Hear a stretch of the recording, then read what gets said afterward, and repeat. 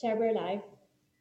Brilliant. Members, we are now being broadcast throughout Parliament buildings online, and apologies for the delay starting some technical difficulties, as is often the case. We're a year into online meetings, but it still happens so often. So can I just remind everybody that we are being recorded and this meeting is being broadcast through the Assembly's website, and we currently have 6 of our 7 members attend via video conferencing. We have myself, Emma Sheeran, the Chair. We've got Mike Nesbitt, our Vice Chair, Carol McCullum, Paula Bradshaw, Michelle McElveen and Mark Durkin. So the first item on our agenda is apologies. We don't have any formal apologies, but Christopher Stalvard isn't with us yet, so he may join the meeting later on. And we can move then to our second item, which is our briefing this afternoon from RAISE. So I want to welcome Eileen Reagan and Stephen Orme to the meeting. We had asked at one of our previous sessions for an information session on gender budgeting and on the implementation of the CEDAW recommendations, which obviously the UK acceded into law in 1986, I think it was. So Stephen and Eileen, thank you for joining us this afternoon. And if you want to begin your briefing, apologies for holding you up there. No problem. Good afternoon, Chair. Stephen and I are here, and we have 2 separate briefing papers that you will have received. Mine is about gender budgeting, and Stephen's is about CEDAW and the Istanbul Convention. So given the amount of time that we have and the way how the papers are separate, we propose that I present, Stephen then presents, and then we take questions at the end, if that's okay, Chair. Okay. So I'll start out here with the gender budgeting briefing. The committee, I understand, has been looking, obviously, at various issues relating to gender in terms of its terms of reference in general for constituting a Bill of Rights. So in the context of gender budgeting, the committee was particularly interested in legal bases. There are several different types of gender budgeting approaches used by government. I'm going to first, though, before we move into that, I'm going to talk to you about just a few context-setting pieces of information that really are essential grounding for you when you go to look at the issue of gender budgeting for the purposes of the committee. One of the things, first of all, is terms and concepts. It's really important to bear in mind that gender budgeting is not just about sex. It's not just about, women and girls and men and boys. It also is about intersex as well. Another thing to bear in mind is it is clearly established through evidence that gender disparities in Northern Ireland, and they require attention going forward. It's important that the committee appreciates that gender mainstreaming emerges from the literature as an initial approach in trying to redress some of the gender disparities that exist in Northern Ireland and elsewhere, but it has since emerged into a concept like a subcontext, I guess, of called gender budgeting, and that's what we're going to focus in on now. The briefing you have, I draw your attention to pages in the original paper itself, pages 4 through 9, because I think that would be helpful if you're looking to have more detailed understanding of those concepts. But given time, I can't go in great length. But very basically, if you're thinking about gender budgeting use in government, you're thinking about a gender-sensitive government approach to challenging persistent gender disparities, and it extends gender mainstreaming so that you're taking the gender-sensitive lens and you're bringing it into decision-making that specifically concerns expenditure and revenue. And you're looking to integrate social perceptions into the financial planning and the budgeting of the government through special processes as well as analytical tools to support those processes. So you use it in budgeting, but also related decision-making. Maybe it's the decision-making in terms of the formulation of the budget, but also the outworking of the budget. When you're executing the budget, it's used concurrently. And then used ex post when you are looking at resource accounts and you're looking back at what was done. But it's also used in terms of, within that context, say with the formulation of the budget ex ante, you're looking at it to see how you may use revenue-making measures that maybe have a positive effect in terms of seeking to address gender disparities. You'll be familiar with the recent tampon tax debate. That's an example of a gender budgeting measure.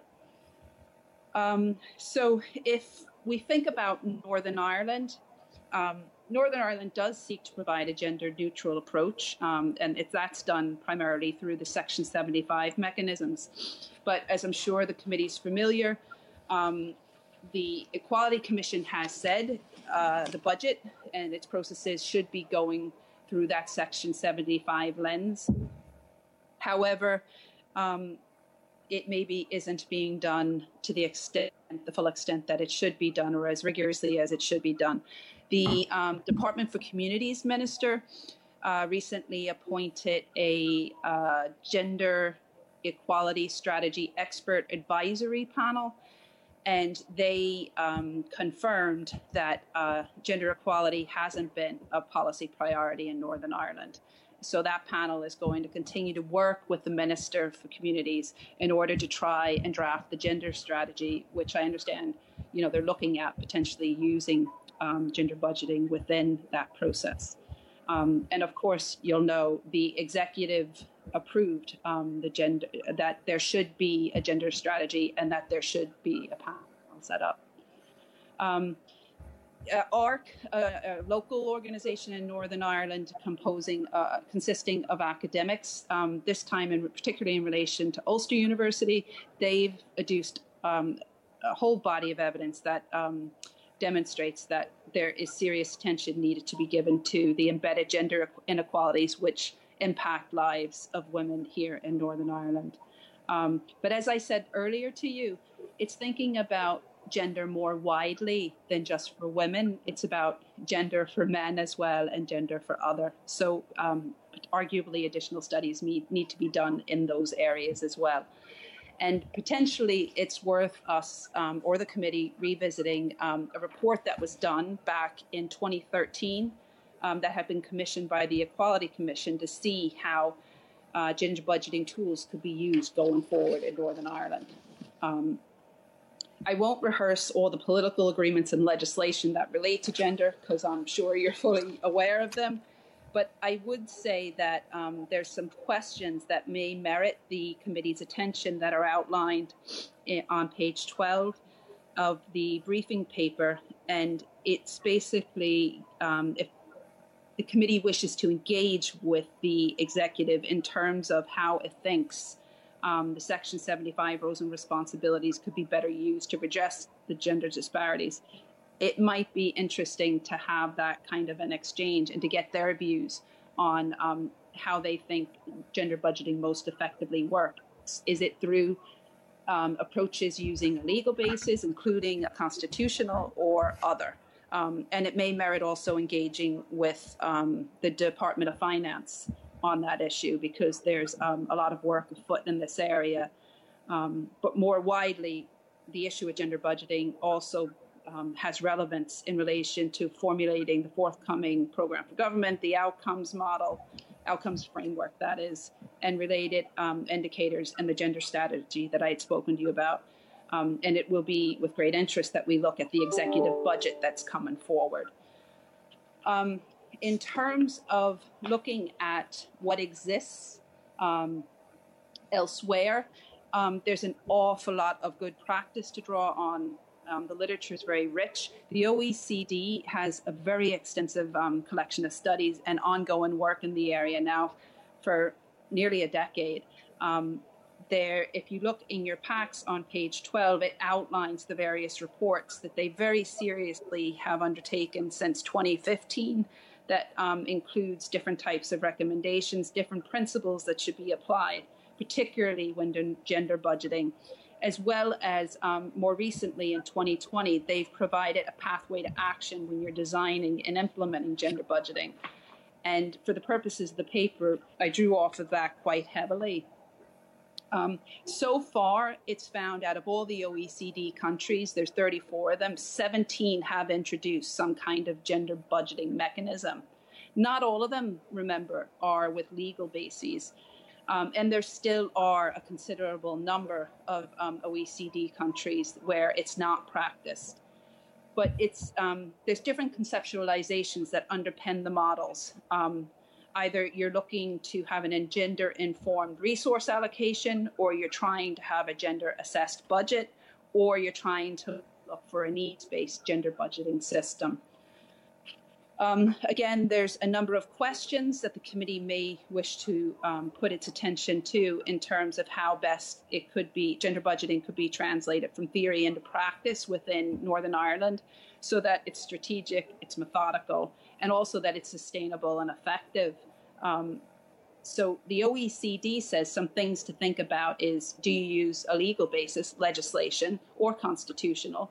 Do you have to think about high-level political commitment and convention, as well as administrative practices, or specifically a constitutional requirement? Or are you thinking of just trying to ensure compliance with prevailing international law or some kind of an instrument that specifically speaks to the issue of gender budgeting? Countries that have a legal basis to date for gender budgeting are Austria, Iceland, Spain, and Korea. Out of the examples of the 17 that I noted that have a legal basis, in your packs, in your paper that you received from me on page 17, it outlines what those entail. Austria, it's in the Constitution itself that it commits the public administrations to equal status. And then there's an accompanying federal law and regulations that go with that to ensure equality, but it's between men and women. In Iceland, they use the Constitution, again, to enshrine the principle of equality. And it's between men and women, and that's since 2016. But they also underpin that with various tools and have a very comprehensive gender-responsive budgeting plan. And they have appropriate mechanisms to support that and the officials when doing so. Spain has a system where they, again, it's legislative, and they undertake a gender impact assessment report for every single piece of draft bill that goes before the legislature. And they also have established a requirement where there's a draft budget bill that has to be accompanied by the gender impact report.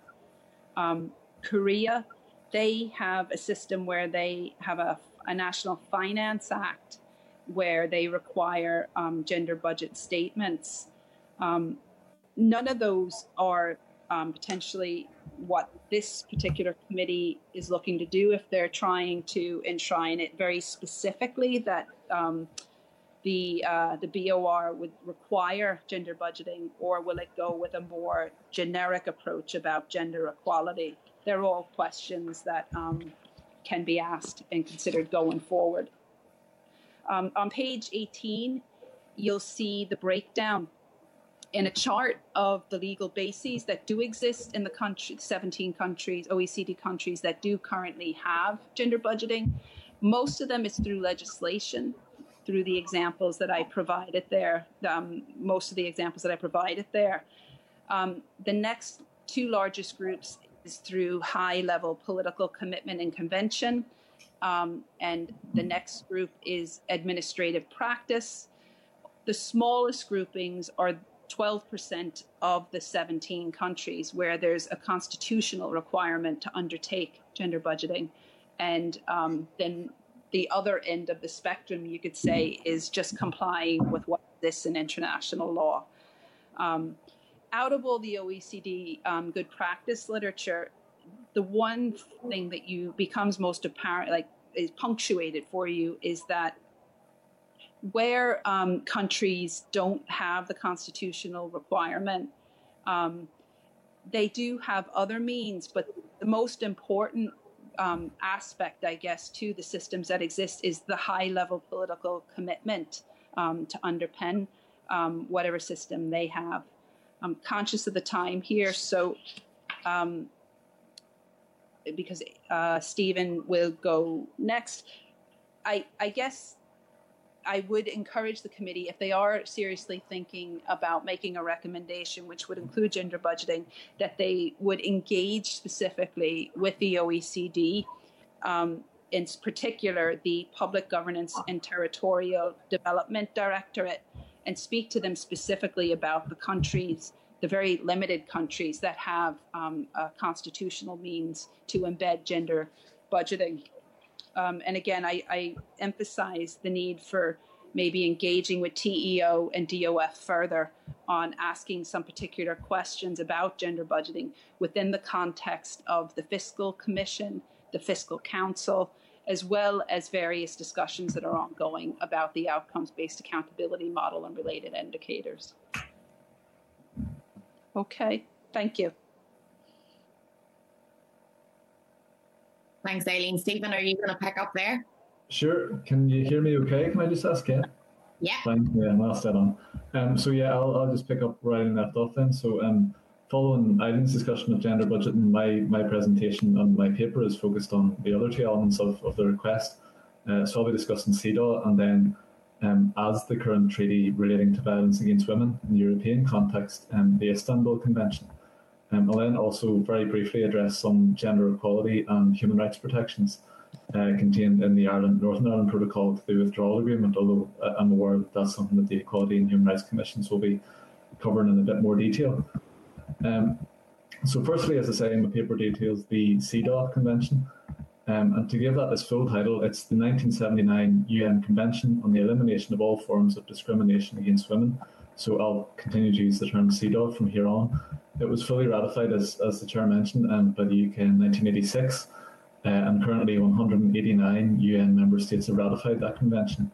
So CEDAW, in Article 1 of CEDAW, provides a definition of discrimination against women, and it goes on to commit signatories to ensuring gender equality and eliminating discrimination on that basis in a very broad range of areas. So like political participation, education, health, and specific issues faced by rural women, for just a few examples. And then implementation of CEDAW is overseen by the CEDAW Committee, which is a body of experts elected by those signatory countries. So one thing which CEDAW does, which is relevant to the request and to this briefing, is it commits signatories to embodying the Convention's gender equality provisions in their national constitutions and other relevant domestic law.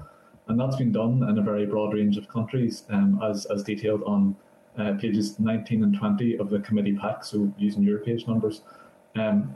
Many countries have added to or amended their constitutions to establish gender equality or prohibit discrimination, and then amended domestic legislation consequent to that, with that same goal in mind. And then in addition, in several cases, national Supreme Courts or constitutional courts have actually relied directly on CEDAW in finding laws to be discriminatory and therefore unconstitutional or invalid. So that's significant, and that is probably the main effect of CEDAW in that context. While covering that, however, I should also flag that quite a large number of countries have relied upon existing constitutional law or domestic law to lodge reservations to CEDAW, and that basically means we sign up to CEDAW except for this particular bit, and we're sticking with the national law in that context. So those countries are listed on page 18 of the committee pack, and the main reservations lodged against CEDAW on the basis of constitutional or domestic law are to retain effectively gendered laws of royal succession, asserting the superiority of Islamic Sharia law where that exists, and then retaining traditional titles and marital customs over CEDAW provision. So constitutions and bills of rights have been used on both sides of the coin in that way. They've been amended to reflect CEDAW provision, but they've also occasionally been relied upon to lodge reservations or objections against CEDAW. In terms of actually implementing CEDAW in day-to-day experience, the main finding from the literature is that incorporating CEDAW into constitutional or Bill of Rights law is a valuable starting point, but is not necessarily sufficient on its own. Looking into that area, I reviewed a lot of the work of the CDAW committee, which, as I say, oversees that convention's implementation, and then some of the broader academic literature on CDAW's overall impact. The case studies on pages 21 and 22 of the committee pack demonstrate effectively a hierarchy of ways in which CDAW principles of gender equality can be realised. So at the top, there is that constitutional or Bill of Rights law.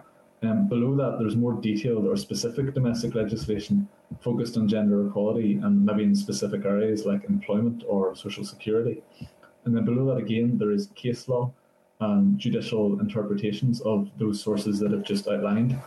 And then below that again, and ultimately, there is what I would term public administration. And by that I mean the day-to-day delivery and decision-making and prioritisations of government, in this case with the goal of gender equality in mind. And the literature really indicates that all four of those elements are required to work in tandem to fully realise CDAW principles of gender equality in practice.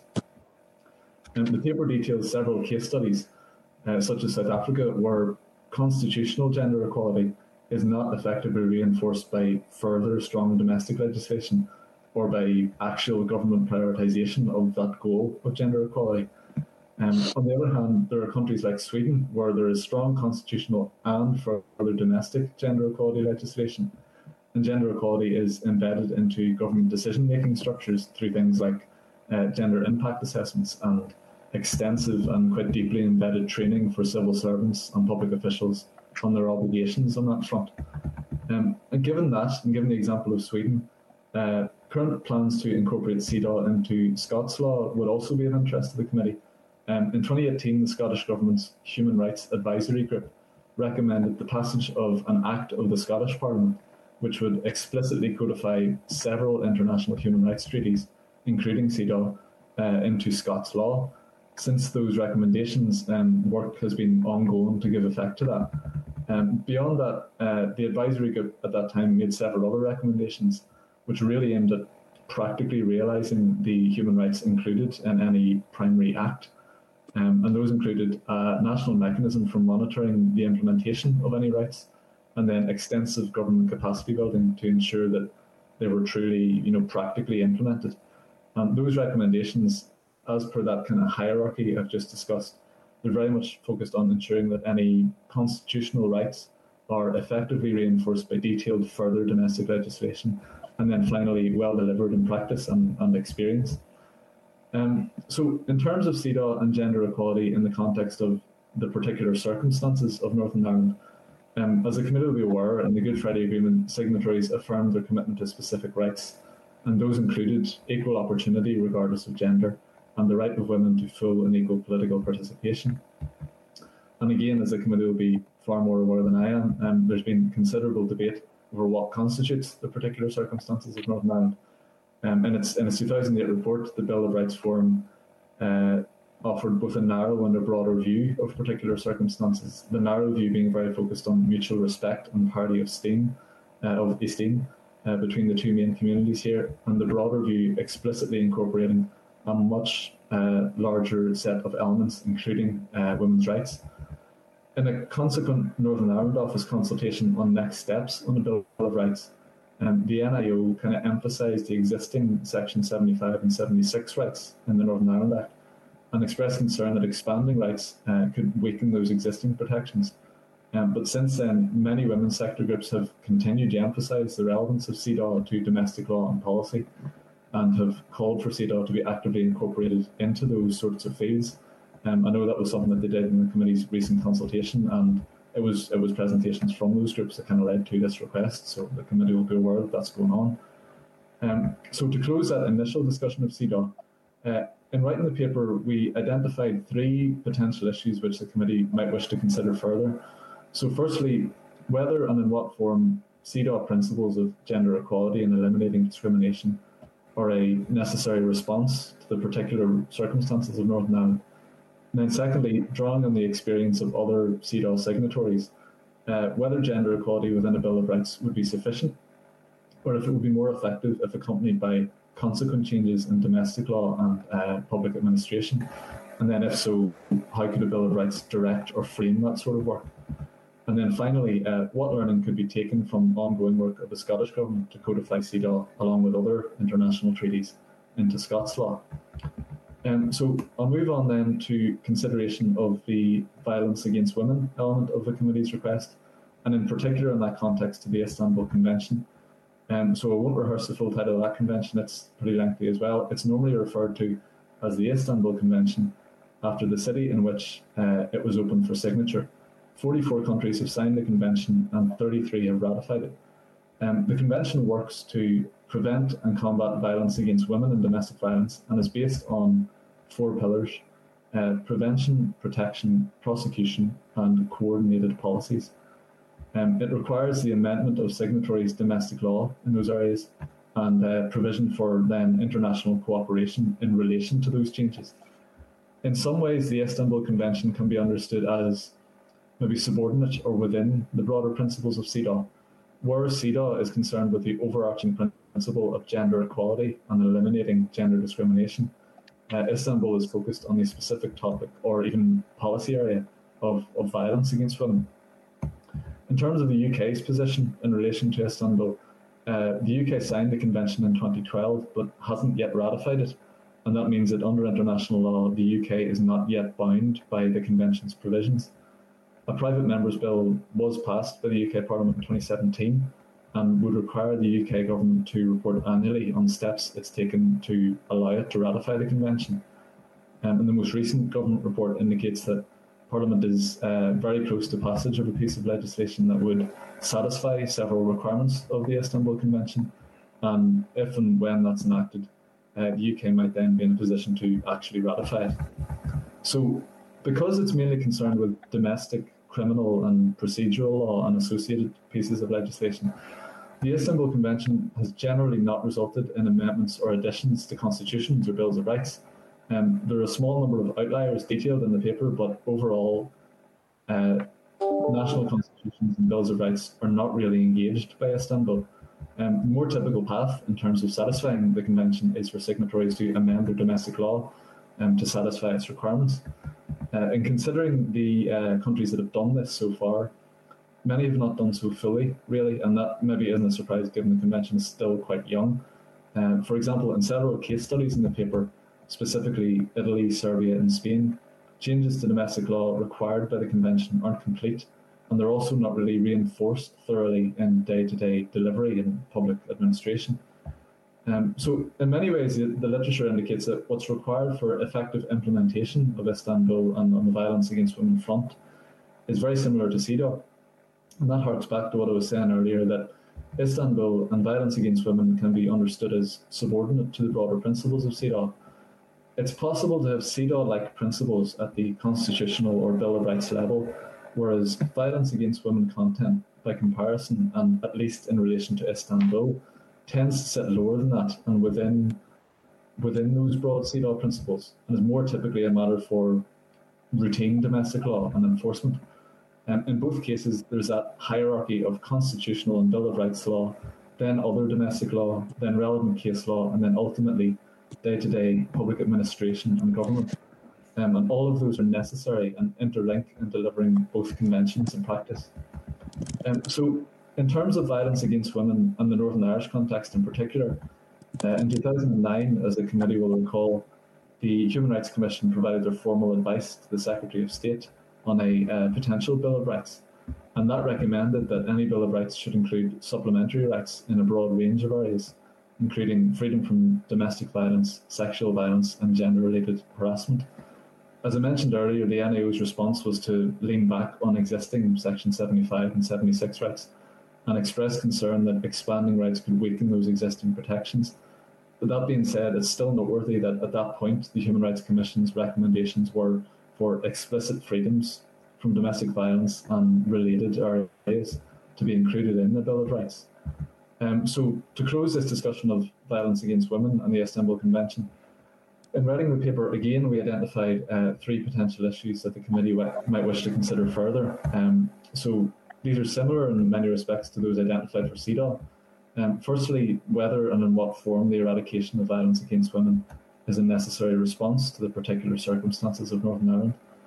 Secondly, whether inclusion in the Bill of Rights would be sufficient to achieve the goal of eradicating violence against women.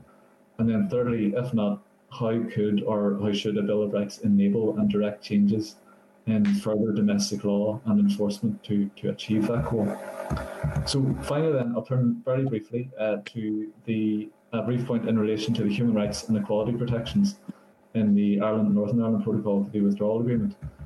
So I should point out at this stage, this is based purely upon what is stated in the relevant section of the protocol itself. RAISE doesn't provide legal advice or opinion, and we would avoid any kind of active interpretation of those documents. The Human Rights and Equality Commissions are, of course, before the committee later today, and we'll be able to talk to that in greater detail. And the committee can also seek, further expert or legal opinion as it wants to. So, having said that, committee members will be aware that in Article 2 of the protocol, the UK government committed to creating dedicated mechanisms to uphold 6 EU human rights and equality directives. Those directives prohibit discrimination on a range of grounds, including gender in relation to today, and in areas including things like employment and social security. As a result of that commitment, the UK government, the executive and all other public bodies must abide by those directives in Northern Ireland as they stood on the 31st of December 2020. So given that those protocol provisions are obviously possibly relevant to considerations of the future Bill of Rights, as they provide for specific and internationally located human rights and equality protections on a range of grounds, and in the context of today's briefings, that includes gender. So the committee might therefore want to consider and seek further evidence on 2 issues arising from that. So firstly, how the directives specified in Article 2 of the protocol and then UK government obligations would interact with any obligations created by a new Northern Irish Bill of Rights. And then secondly, how any dedicated mechanisms, as they're mentioned in Article 2, would interact with any sort of delivery mechanisms for a Bill of Rights again. And of course, I'm aware that this is ground, as I say, that the Human Rights and Equality Commissions will consider themselves later on in the meeting. So that's all in terms of the presentation. Thanks for your attention and your patience, and we're happy to take any questions.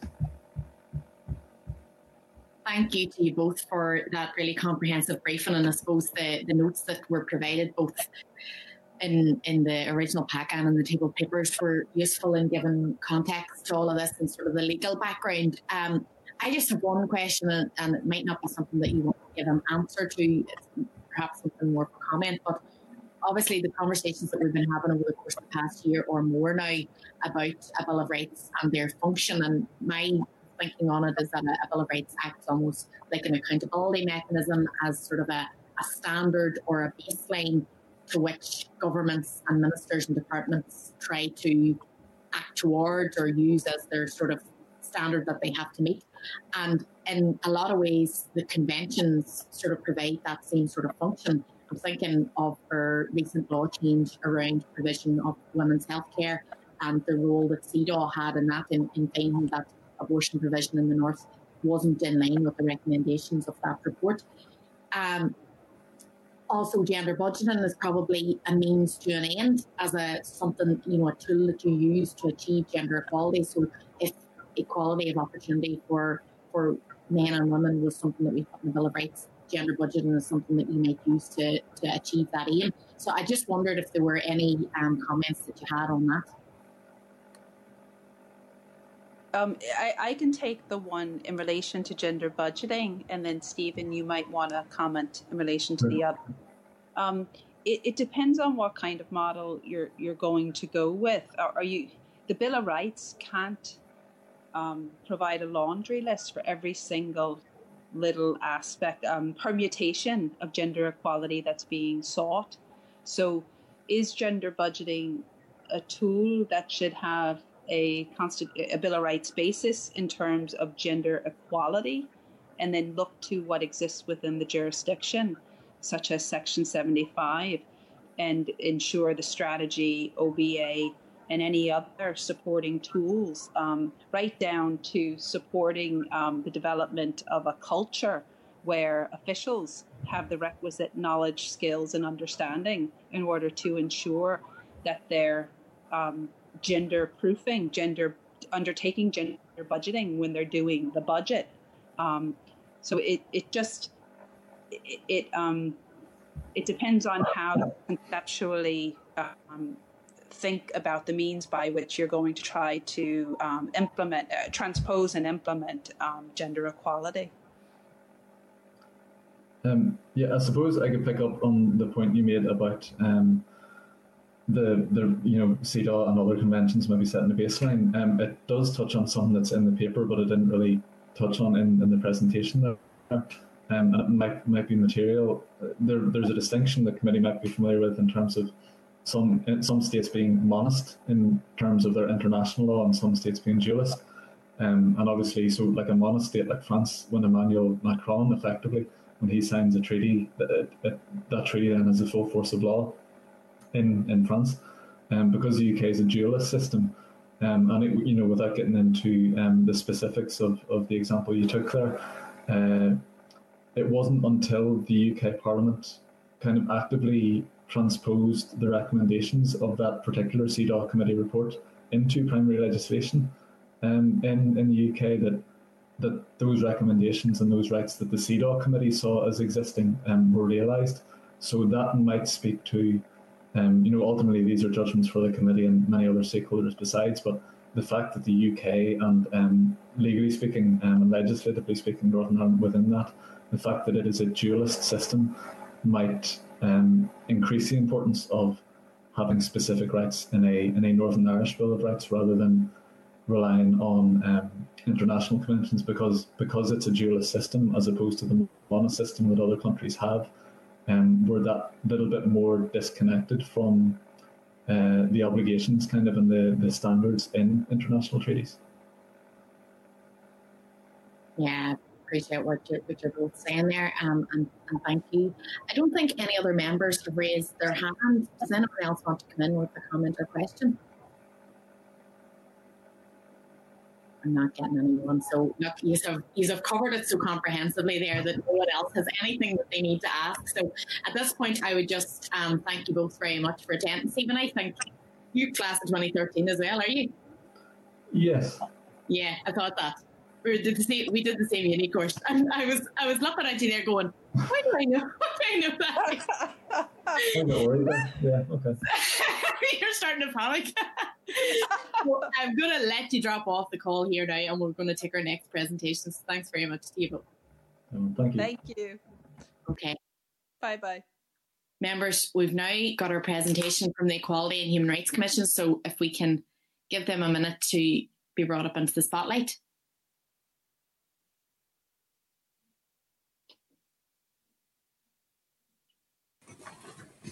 Oh.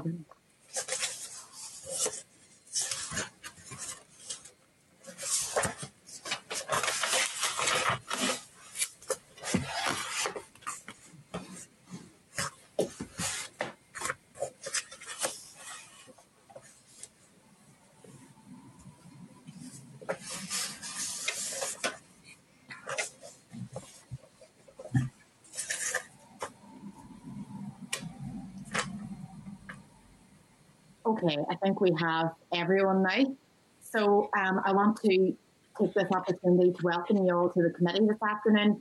Members, we've got a presentation now from the Human Rights Commission and the Equality Commission. So on the call we have Les Allenby, who is the Chief Commissioner of the Human Rights Commission. We've got Ailish Shahi, who is the Head of Service in the Dedicated Mechanism EU Withdrawal Team within the Human Rights Commission. We've got Shirley McGahey, who's the Chief Commissioner of the Equality Commission. And we've got Rocky Mallon, who is Director of the Dedicated Mechanism Unit in the Equality Commission as well. So, if you want to begin your briefing. Okay, thank you, Emma. Good afternoon, members, and thank you for the invitation to speak to you today and to present some further evidence in the context of the committee's consideration of a Bill of Rights and the implications of Brexit for human rights. As you said, Les and I are joined today by our respective commissions' directors of dedicated mechanism units, Roisin and Ailish, and they will assist Les and I in terms of answering any questions that members might have when we've both finished our presentations. So, as you know, we recently gave evidence to the committee on how a Bill of Rights could help to promote equality of opportunity and strengthen equality protections for people in Northern Ireland. And as we previously made clear, we support the adoption of a strong and inclusive Bill of Rights reflecting the particular circumstances of Northern Ireland. We also set out in our previous evidence and our submission to the committee in advance of this meeting today a number of recommendations that related primarily to the impact of Brexit on equality and human rights. Our recommendations are made in the context of our role and our remit, both under the equality legislation and working with the Northern Ireland Human Rights Commission as part of the dedicated mechanism established under Article 2 of the Ireland-Northern Ireland Protocol. And maybe before elaborating on our specific recommendations, I thought it might be helpful to the committee if I started by briefly outlining the nature and implications of the UK Government's commitment under Article 2 and the role that the Commission's will play as a dedicated mechanism. So in terms of the UK Government's commitment, it has committed under Article 2 to ensuring that certain equality and human rights in Northern Ireland will continue to be protected after Brexit. In particular, it has committed to ensuring that the protections currently in place in Northern Ireland regarding the rights, safeguards and equality of opportunity provisions, as are set out in the relevant chapter of the Belfast Good Friday Agreement, are not reduced as a result of Brexit. It has also committed in the protocol to ensuring that certain equality laws in Northern Ireland will keep pace with any future changes to the EU equality laws, which are set out in Annex 1 to the protocol. Now, this commitment is a recognition of the importance and the centrality of rights and equality protections in the Belfast Good Friday Agreement and of the fact that this agreement has underpinned the peace processes here. The commitment binds the UK Government as a matter of international law. In addition, the Northern Ireland Assembly or Executive cannot act in a way that is compatible with that commitment. Both commissions have been given additional powers and responsibilities to ensure that this commitment is met, including providing advice to government and monitoring, enforcing and reporting on the ongoing implementation of the commitment.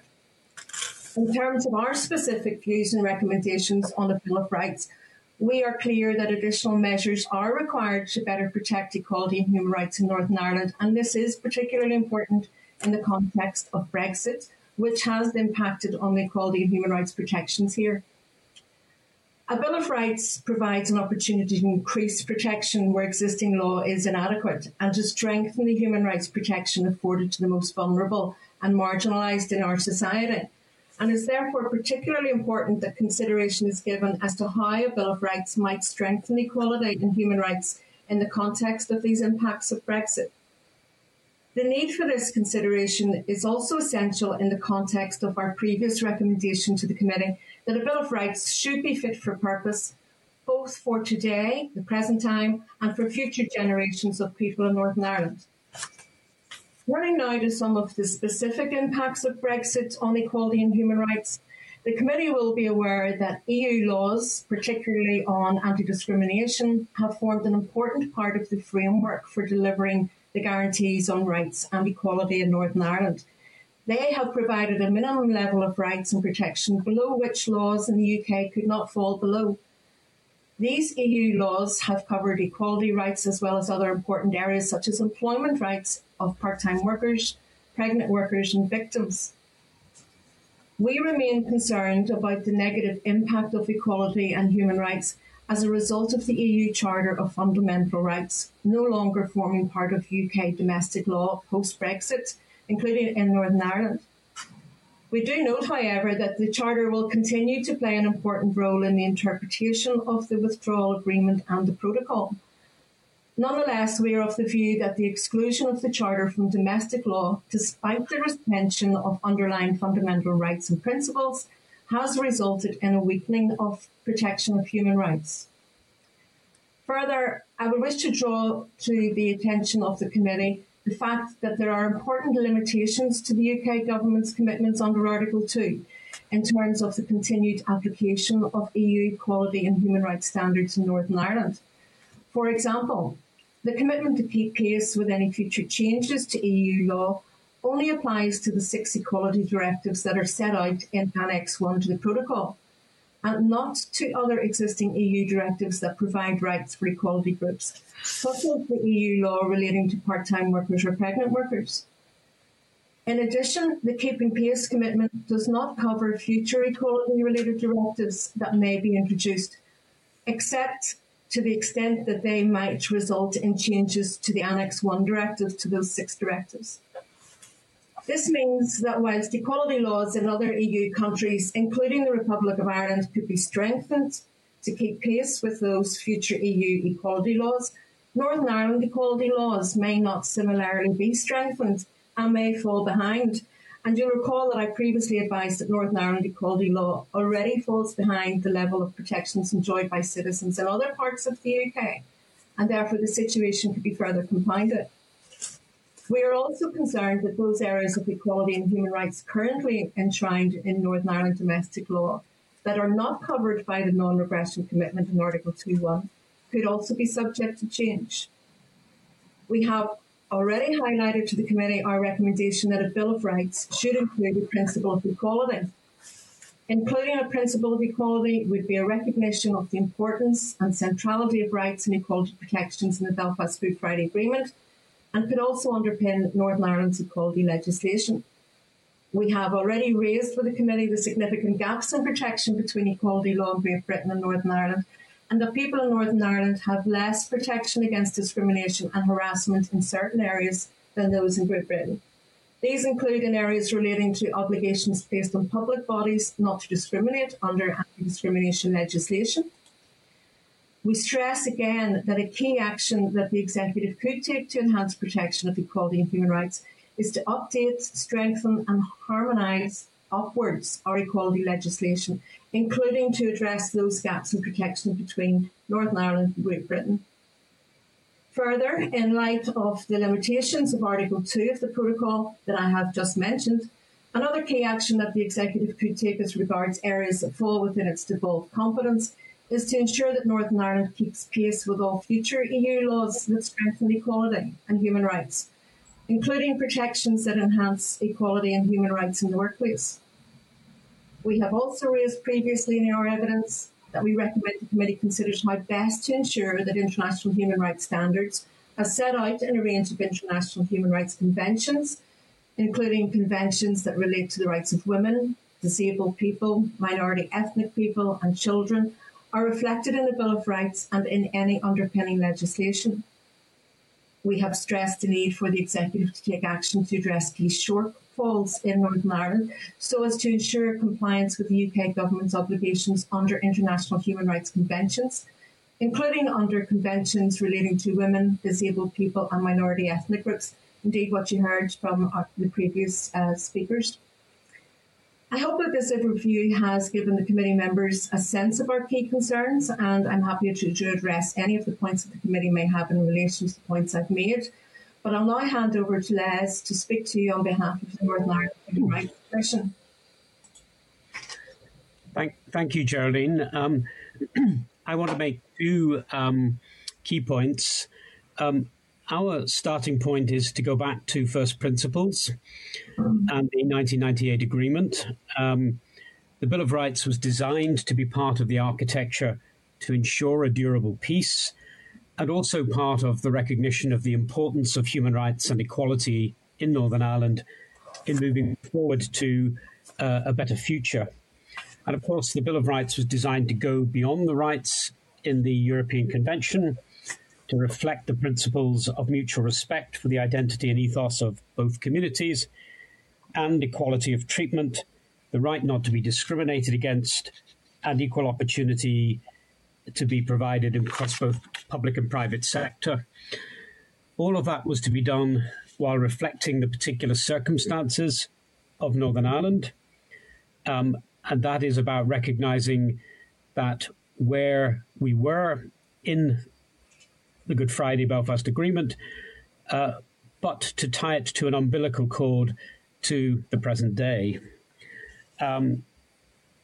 It sits, of course, a Bill of Rights was designed to sit alongside other provisions in the agreement, including enshrining the consent principle into any constitutional change, and the recognition that the people of Northern Ireland should be able to freely identify as British or Irish or both without any adverse consequences. Leaving the EU does have rights consequences. Geraldine has outlined some of them. EU law is no longer supreme over the United Kingdom under the European Communities Act of 1972. But there are a significant number of exceptions within the main withdrawal agreement and with other arrangements to leave, including the Ireland-Northern Ireland Protocol, particularly around the single market and customs arrangements, and to a much more limited extent around Article 2 of the Ireland-Northern Ireland Protocol. As Geraldine outlined, we've lost the EU Fundamental Charter of Rights, which applies to issues of EU law in its current form, though we have retained elements within the Westminster Withdrawal Agreement and arguably a greater element through the Ireland and Northern Ireland Protocol. There are, of course, then the additional protections based on the 1998 agreement and the non-diminution of rights under the Rights, Safeguards and Equality of Opportunity section of the agreement. And they are important safeguards, and we, amongst others, are the custodians of that through the dedicated mechanism. But they refer to only one section of the agreement, and they're not a substitute for a Bill of Rights. And I guess that's my first key point today.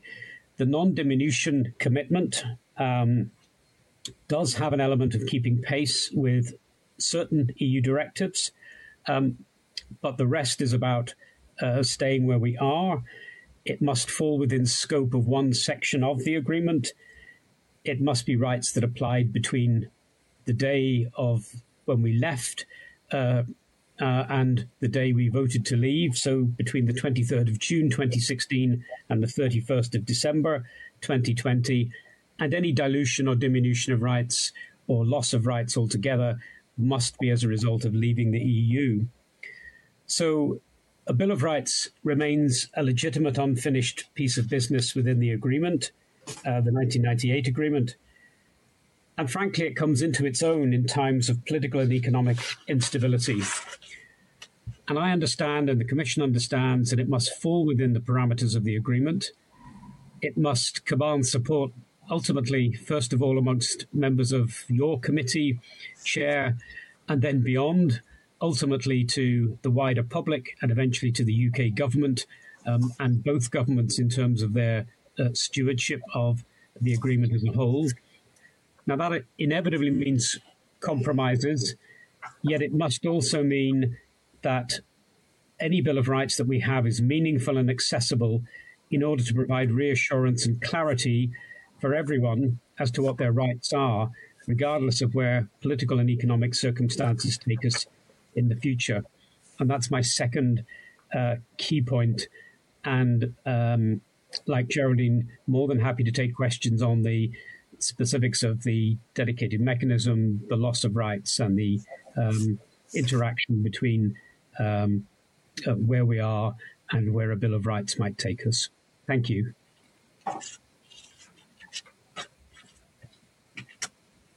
Thank you very much to you both and to everyone involved in the preparation for the presentations today and the written presentations that you provided us with. I suppose I want to ask about, and I know that we have met on different occasions and had presentations from some of you through my other committee as well, and a lot of this overlaps when we're talking about Brexit and the impact of Brexit on rights and for citizens here. And we've been talking about the different formats for a Bill of Rights, and I have said, if you caught the earlier part of this afternoon's meeting where I was talking about a Bill of Rights as an accountability mechanism, and one of the things that has been discussed is the idea of pre-legislative scrutiny and how that would prevent governments being constantly dragged before the courts. And I know that there is a provision within the Good Friday Agreement for a committee to sort of assess compatibility with ECHR, and obviously what we're talking around during the Good Friday Agreement in terms of the Bill of Rights as going further than ECHR and furnishing citizens with additional rights.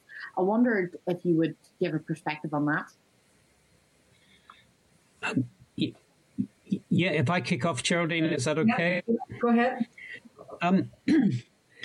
Yeah, in our 2008-9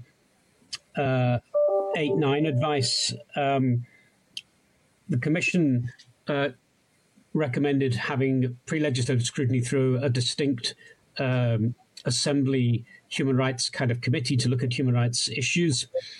We then went on to look at other kinds of enforcement, and we then were looking at preferred a method of inculcating, if you like, any enforceability through the courts, but not with a separate kind of human rights court. I thought the piece of work done by the Human Rights Consortium recently was a really thoughtful and considered piece of work. It set out a number of options. One was that pre-legislative scrutiny by the Assembly and how you might amend the ministerial code. But it was one of 5 possible ways of looking at this, including socioeconomic requirements and specific legislation. I think there was constitutionalizing economic and social rights principles, where the Assembly had a principal responsibility to implement.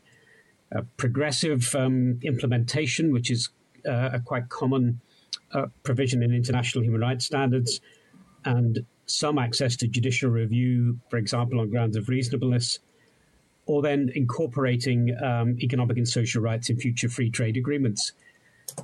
They're not mutually exclusive, and it seems to me that the idea of pre-legislative scrutiny makes immense sense. You have a joint committee on human rights in Westminster, for example, and early scrutiny of legislation, it seems to me, is in everyone's interests. And it's something that we endorsed a number of years ago, and I think we still think has significant merit.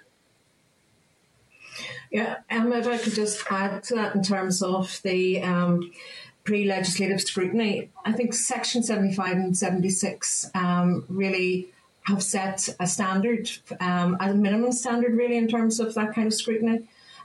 Ministers, the executive departments, etc., are versed in terms of applying the Section 75 criteria and screening policies at very early stages. So we would be keen to see some kind of a model developed in terms of how that similar process could be applied and put the requirements very much to the fore in terms of how policy and legislation would be developed. Thank you.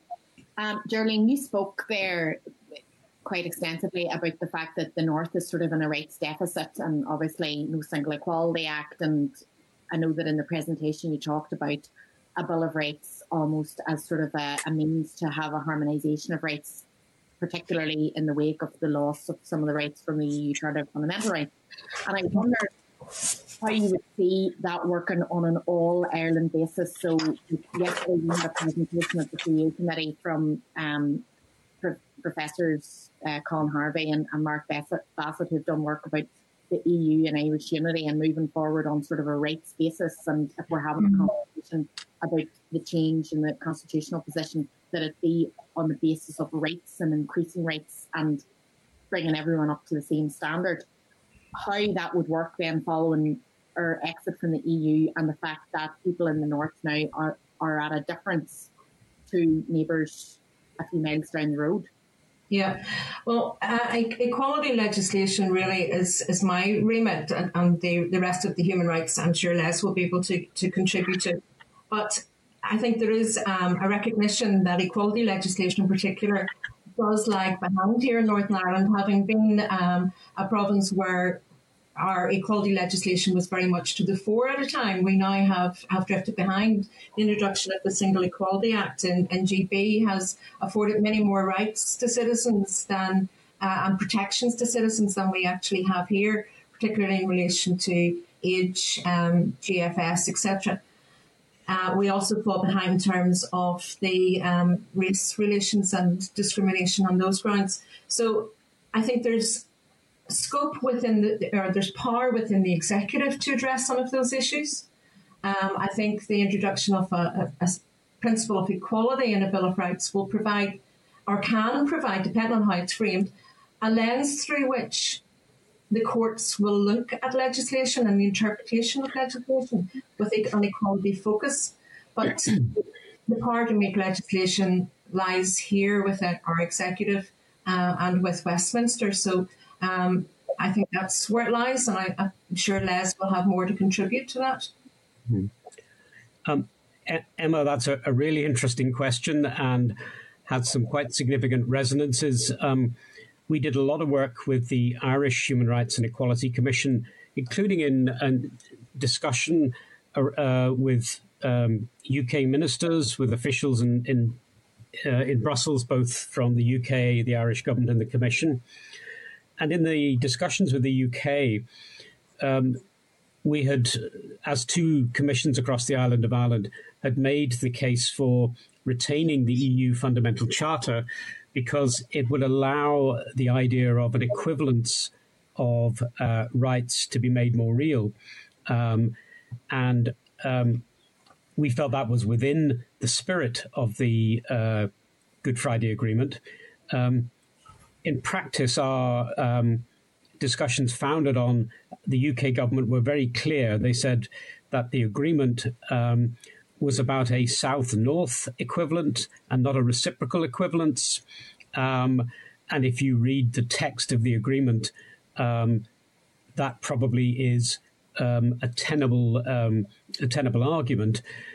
But it was one of life's ironies that the notion was because the UK already was in an advanced stage of incorporating the European Convention into domestic law, and the Irish government wasn't at that time, but subsequently did, that there was a need to emphasize South-North equivalence. But I think we remain clear that it's not about having the same rights, North and South, but the idea of an equivalence of rights that are that make sense between the two parts of the island would be significant and not out of tune with the spirit of the agreement as a whole. I think Roisin Mallon, who has been doing some work in this area, might have something more to contribute to your point. Well, just some further points. Thank you, Geraldine. Obviously, as Geraldine has mentioned, the keeping pace commitment under Article 2 only applies to the 6 Annex 1 Equality Directive. So that means that should, for example, the EU press ahead with its Gender Pay Transparency Directive, then that is not covered by Annex 1, and there'd be no obligation for the UK to introduce that unless it makes any changes to the Annex 1 directives. There's also the Work-Life Balance Directive, which, as you know, has been passed by the EU but not implemented in the UK to date. So that's not covered within Annex 1 as well, and there is no commitment to keep pace with that. So that if that happens in terms of those directives and they become incorporated into domestic law in the Republic, then clearly in certain areas the rights in the Republic of Ireland, equality rights, could become stronger than those in Northern Ireland. But one of our recommendations is that it's open to the executive to introduce equivalent rights in Northern Ireland within its devolved competence in terms of equality law. So it could proactively decide to keep pace even if there isn't a requirement by the UK government under Article to do that, but it could very well be the case where rights in the Republic of Ireland are strengthened because of their continued membership in the EU.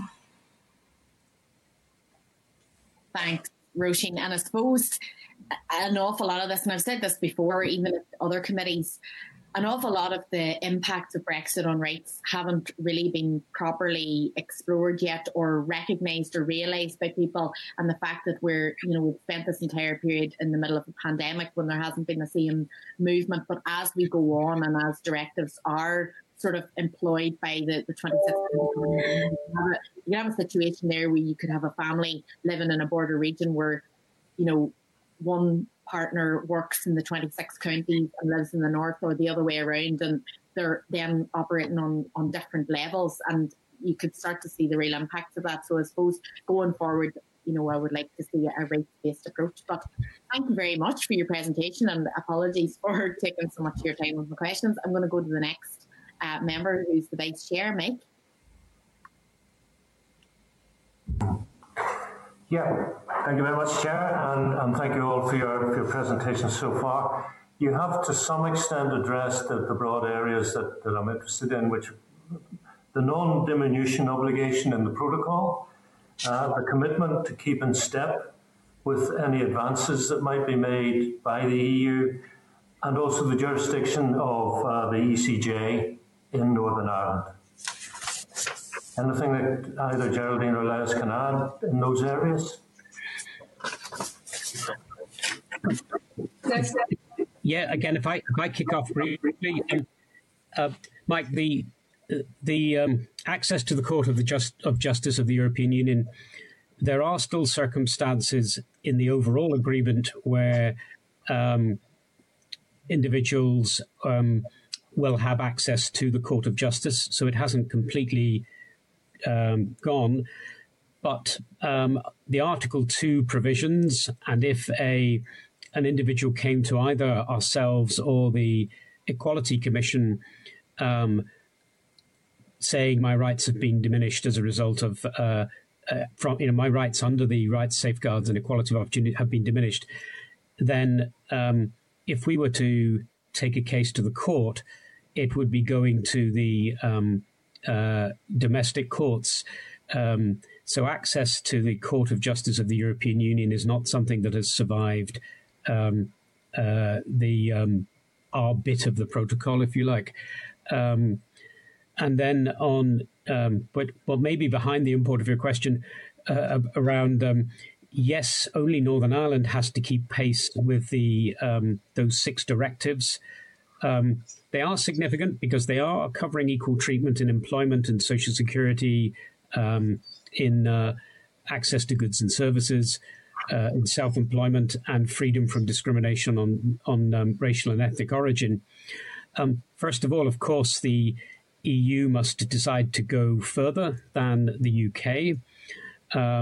There's nothing to stop the UK going further, but it's confined to keeping pace with those. The rest of the Article 2 commitment is about not diminishing the existing rights that were in place on the 31st of December 2020. I don't know if that's kind of helpful in terms of access to Court of Justice, etc. Yeah, no, that's helpful, Les. So there's the kind of limited protections. Yeah, they are limited. It's not, I mean, they're important, and they emphasize why the agreement, 1998 agreement, is important. But the idea that they are all embracing, somehow we don't need to think about the Bill of Rights, which is the point I was making. They are not our Bill of Rights, or they should not be our Bill of Rights. They would be a very, very poor substitute for what a Bill of Rights could potentially do in terms of what a Bill of Rights, I think, was designed to do in the agreement. Okay, thank you. Mike, if I just add to that, I made reference to the limitations of the Article 2, and I think they are significant. And I think as issues arise over the coming period and the courts interpret those situations, I think we will have a lot more information. However, I think the fact that anything that's not covered specifically by the 6 directives is leaving us quite vulnerable in terms of how that legislation could change, either from our own executive or from Westminster, and I think that's a vulnerable thing. Okay, how do we cover that in the Bill of Rights, Geraldine? I think that the principle of equality and taking the opportunity to strengthen the equality legislation, harmonising it upwards with the rest of the United Kingdom would be a good starting point. But a principle of equality that applies a lens through which the courts would interpret other legislation, I think is a good way forward. But it's something that the Commission is continuing to explore, and we'll be in a better position to come back to you with more specific information as to what our views would be and how that could be defined. But it is all about how the principle could be framed in the Bill of Rights. So important. Sorry, Mike, if I could just add very quickly to that. You have an example. The Commission's view has always been there should be a freestanding right of equality. So unlike the Convention where you have to tie freedom from discrimination to the ambit of another right, and the Fundamental Charter was very good at recognising equality between men and women, for example, and still allowing and recognising positive action can be taken. So there are some models about how you can do that. So would it be useful then to do two things in the Bill of Rights in terms of the kind of substantive rights, which we're nailing down in a, to use the current phrase, granular way? You have specific rights and remedies, but also, secondly, in the sort of preamble, that you make clear that you want rights to be evolving as our understanding of the environment changes. I think that it's very important how the Bill of Rights is actually framed, and I think being very specific, this is my own personal view, being very specific can limit how that's interpreted and the longevity of the Bill of Rights. I think it becomes quite difficult at a later stage to change a Bill of Rights.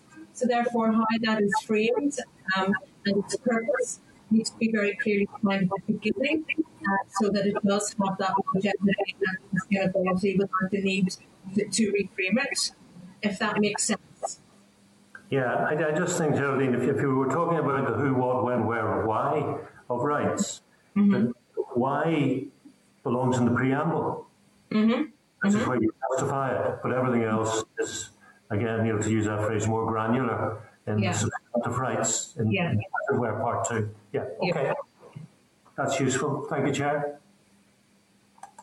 No problem, Mike. I've got Paula indicating now if any other members want to ask a question.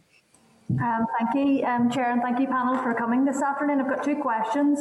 The first one is in relation to the issue of the commitments for non-diminution of rights on the protocol, and I'm conscious that there's sort of an emerging body of opinion, and it's touched upon in this Bill of Rights Committee several times, around the inclusion of environmental rights. And obviously a lot of people who were against Brexit were very concerned that we wouldn't be able to keep pace with sort of the evolving legislation and protections that we see at an EU level. So to what degree should we use the opportunity of our Bill of Rights to actually tie those together? Okay. Les, do you want to come in and address that issue? Yes, thanks, Geraldine. I struggle to immediately see how the non-diminution of rights under the rights, safeguards and equality of opportunity would provide very significant safeguards around environmental rights. Remember, our application of the Article 2 means it must be somewhere within that section of the Good Friday Agreement.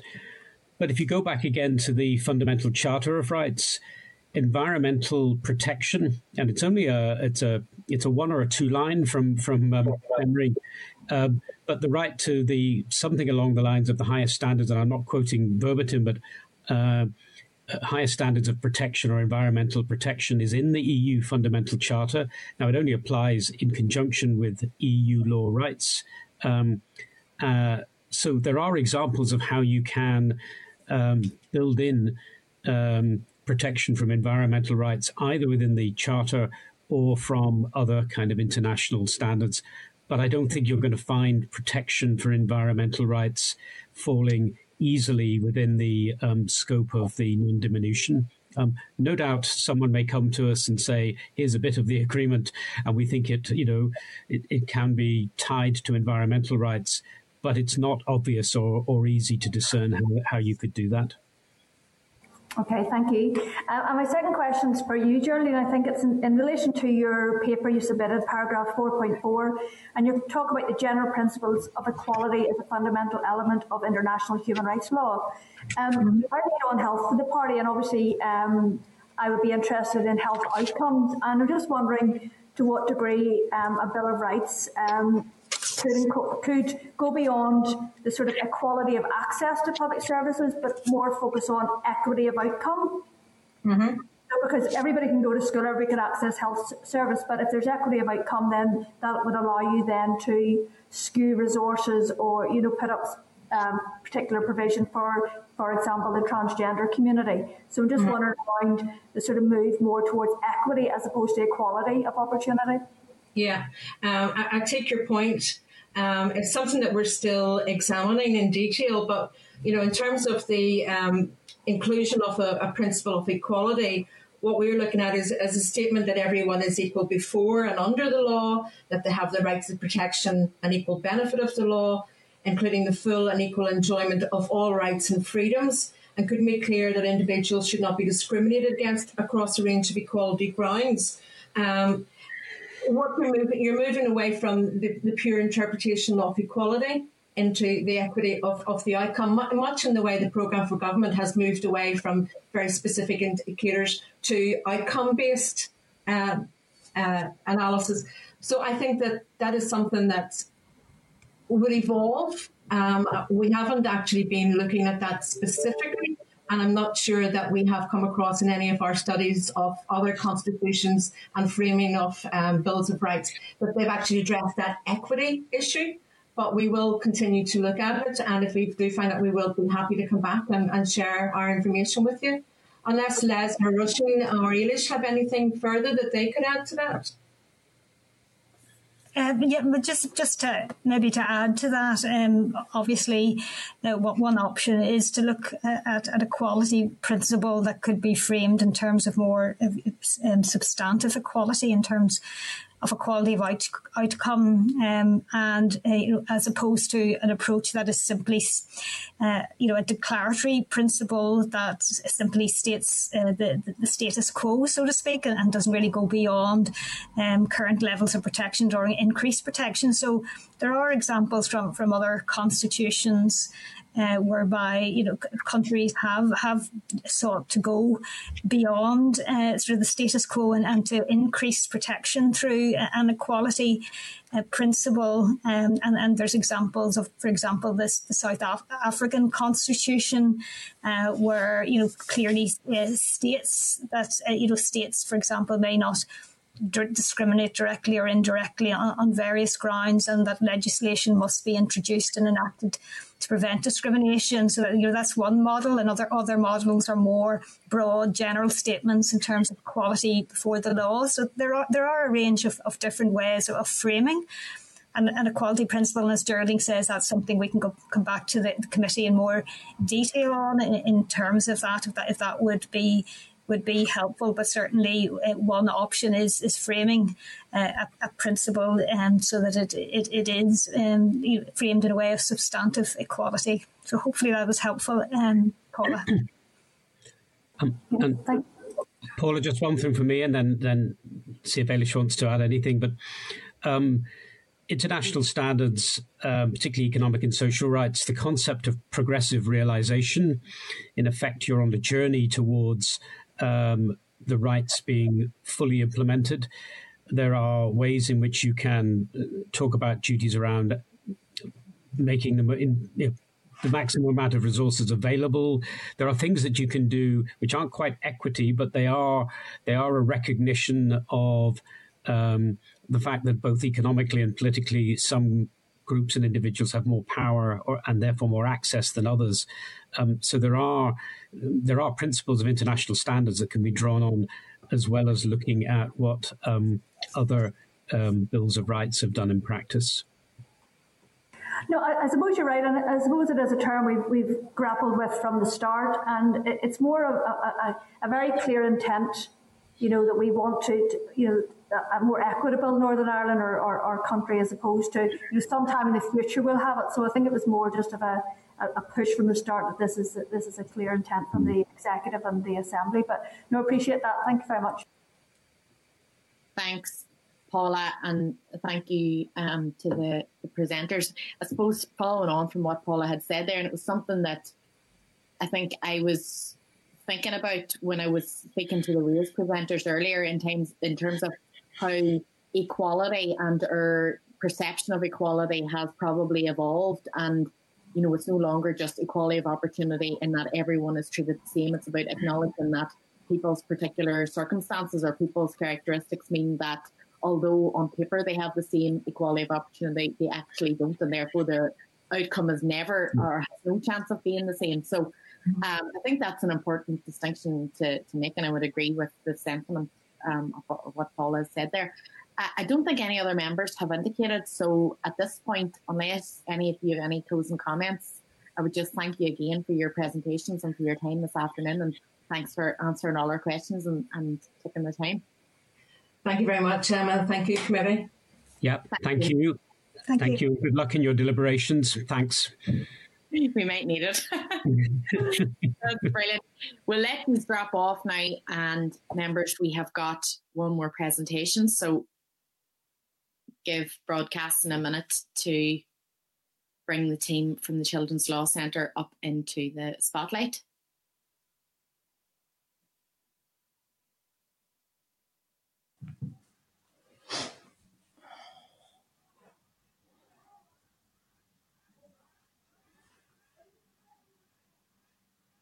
Okay, good afternoon. So we've got Paddy and Monia. Paddy, we can't see your visual, but oh, you're there now. Wasn't sure if you were zoomed in or not. So obviously from the Children's Law Centre, and members, you'll find the briefing from the Children's Law Centre in your pack at page 64 of your meeting papers. So I'd invite you both now to give your presentation. Thank you very much, Chair. May I start by thanking the committee for inviting the Children's Law Centre to give evidence to you today. We're very much appreciative of your considering our written submission, which we hope will have proved both interesting and useful for you. For those who don't know me, my name is Paddy Kelly and I'm the Director of the Children's Law Centre, or CLC as we're usually referred to.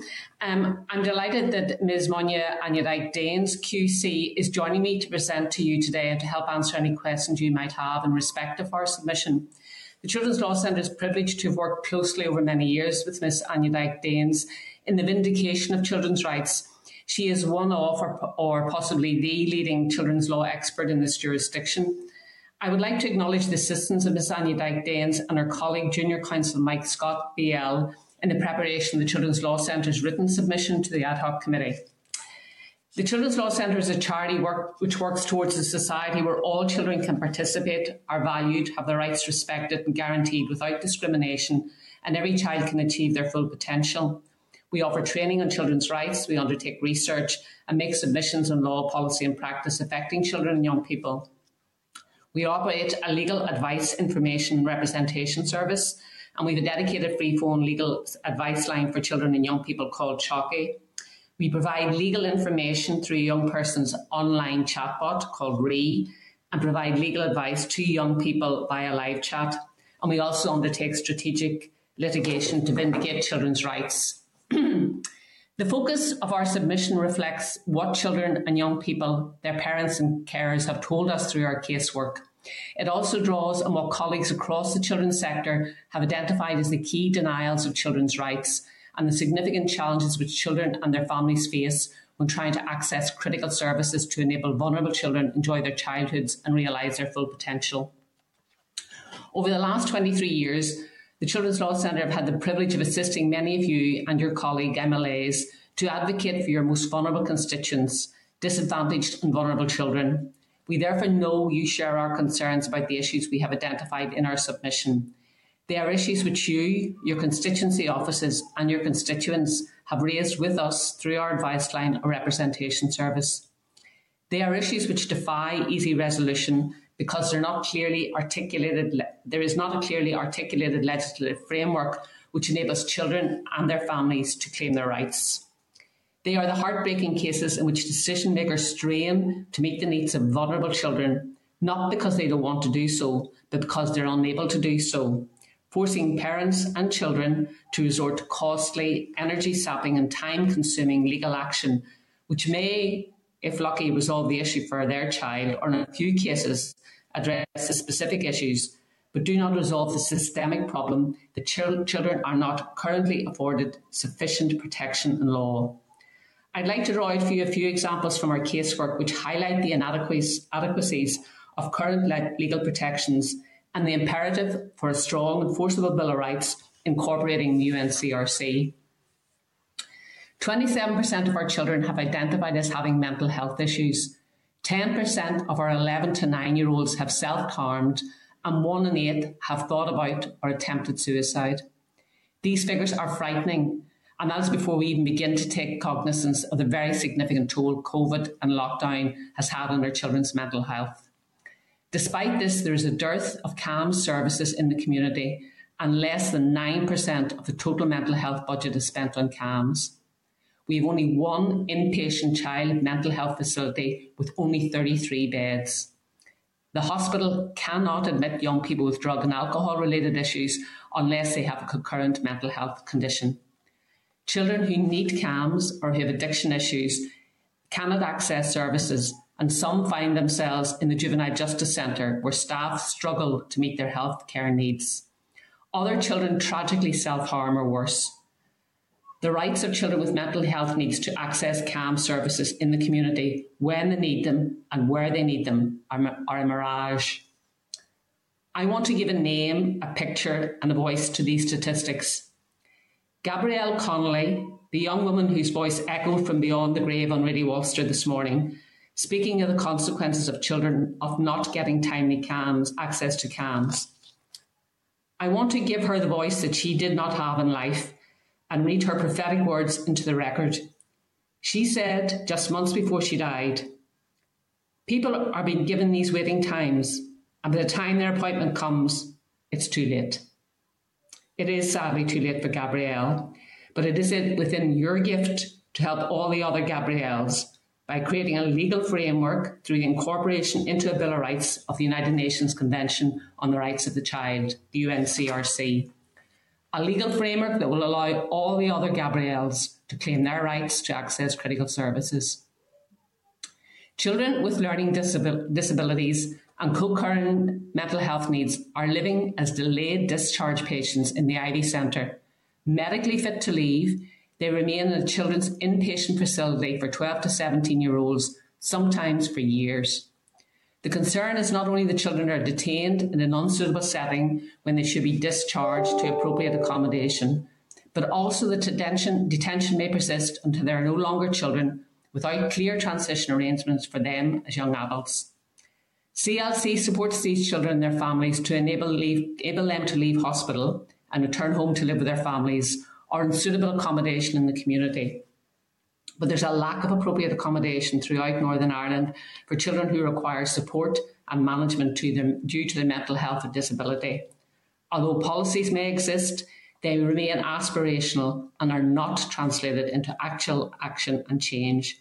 This ignores the fact that the children's rights involved are absolute in nature, and the absence of such action and change imposes real suffering and/or long-term disadvantage.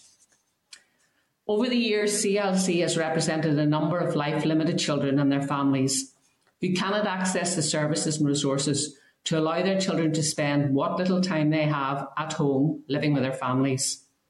Families should not have to spend those precious hours and days locked in meetings with lawyers and duty bearers or in courtrooms in order to access services. They should be at home creating memories. But the law is inadequate in its protection of these very vulnerable children. Their voices and the voices of their parents are not heard or listened to unless legal proceedings are commenced or threatened. I know that the committee members would be supportive of the rights of these children and their families and would not wish these families to have to go through the arduous and often draining task of fighting for services through costly and protracted court hearings when they should be at home with their children. A Bill of Rights incorporating the UNCRC would provide a legislative framework to support duty bearers who are straining to make decisions about the provision of such services. It would empower them to make those families' rights real. What the Children's Law Centre are proposing in our submission is not new or novel. The rights we are proposing for inclusion are not contested. The UK government ratified the UNCRC 30 years ago. The rights of the Convention are recognised as the minimum standards which could be agreed among nations. As a jurisdiction, we should be seeking to be standard bearers in how we care for our children. So giving legislative effect through a Bill of Rights to the minimum international standards which we have already ratified, knowing they'll make a real difference to the lives of our most vulnerable children, should not be a source of disagreement.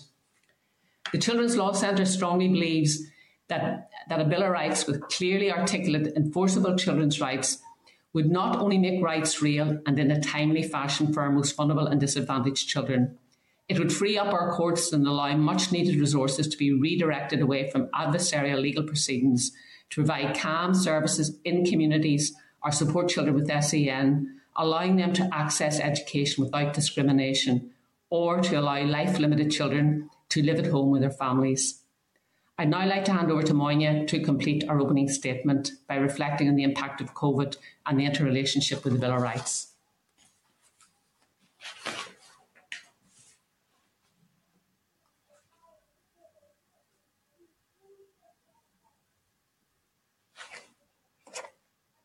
We might need to bring Monia back into broadcasting.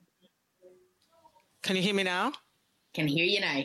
Yeah, let me just say that bit again because it was one of thanks. It's always good to repeat thanks. So thank you very much indeed for inviting me to be here. It's quite an honour to be before your committee, and it certainly is an honour to come alongside Paddy Kelly. There's just a few things I want to say, but before I do, firstly, I'm not speaking on behalf of the Bar of Northern Ireland. I think it's always important to get that sort of thing out of the way. Secondly, the junior who assisted me in assisting the Children's Law Centre, his name is Nick Scott. I wouldn't like him to not be properly represented in his work. But the comments that I wanted to make is I really wanted to use the response to the COVID-19 pandemic as an illustration of what it might mean if you had got children's rights enshrined in a Bill of Rights. Because I don't think anybody disagrees about the sorts of, well, I hope not, about the sorts of things that Paddy Kelly has said about those rights and how one wants to vindicate them. And for that matter, the difficulty that you have in doing that when those rights are to be found in a number of different places. And in order to try and maintain a level of consistency, one invariably has to resort to going to court. And that's unfortunate, and it's not what anybody wants, and it's certainly not a sustainable way of approaching the vindication of rights. So if we just take the response to COVID-19 as an example, really the children's interest, their best interest, should be at the forefront of when you're doing anything really that affects them. I don't think anybody demurs from that. But I don't think it was when everybody was responding to the pandemic, initially by lockdown. And that's not because people didn't want to think about children, but it was an emergency situation and people responded to it in that way. And what is the consequence of not having factored in the particular rights and interests of children, and for that matter, their own voices, as one has to do? First of all, can see with education, that was a very easy concern as to what went wrong in terms of children's rights. And that ultimately played its way out in a number of judicial reviews, whether it was their appropriate access to education and the impact of online education, the widening of the attainment gap, whether it was assessment of special educational needs and the provision of special educational needs, whether it was how they were to be examined and their transition from one tier of education to another. All those things ultimately were played out in the courts, or were threatened to be played out in the courts. Those were all built around children's rights. And if they had been there and to the forefront of people's minds, then it may well have been we could have had some different outcomes. Then if we go on and think about domestic abuse, people did think about domestic abuse and the impact of that on the lockdown.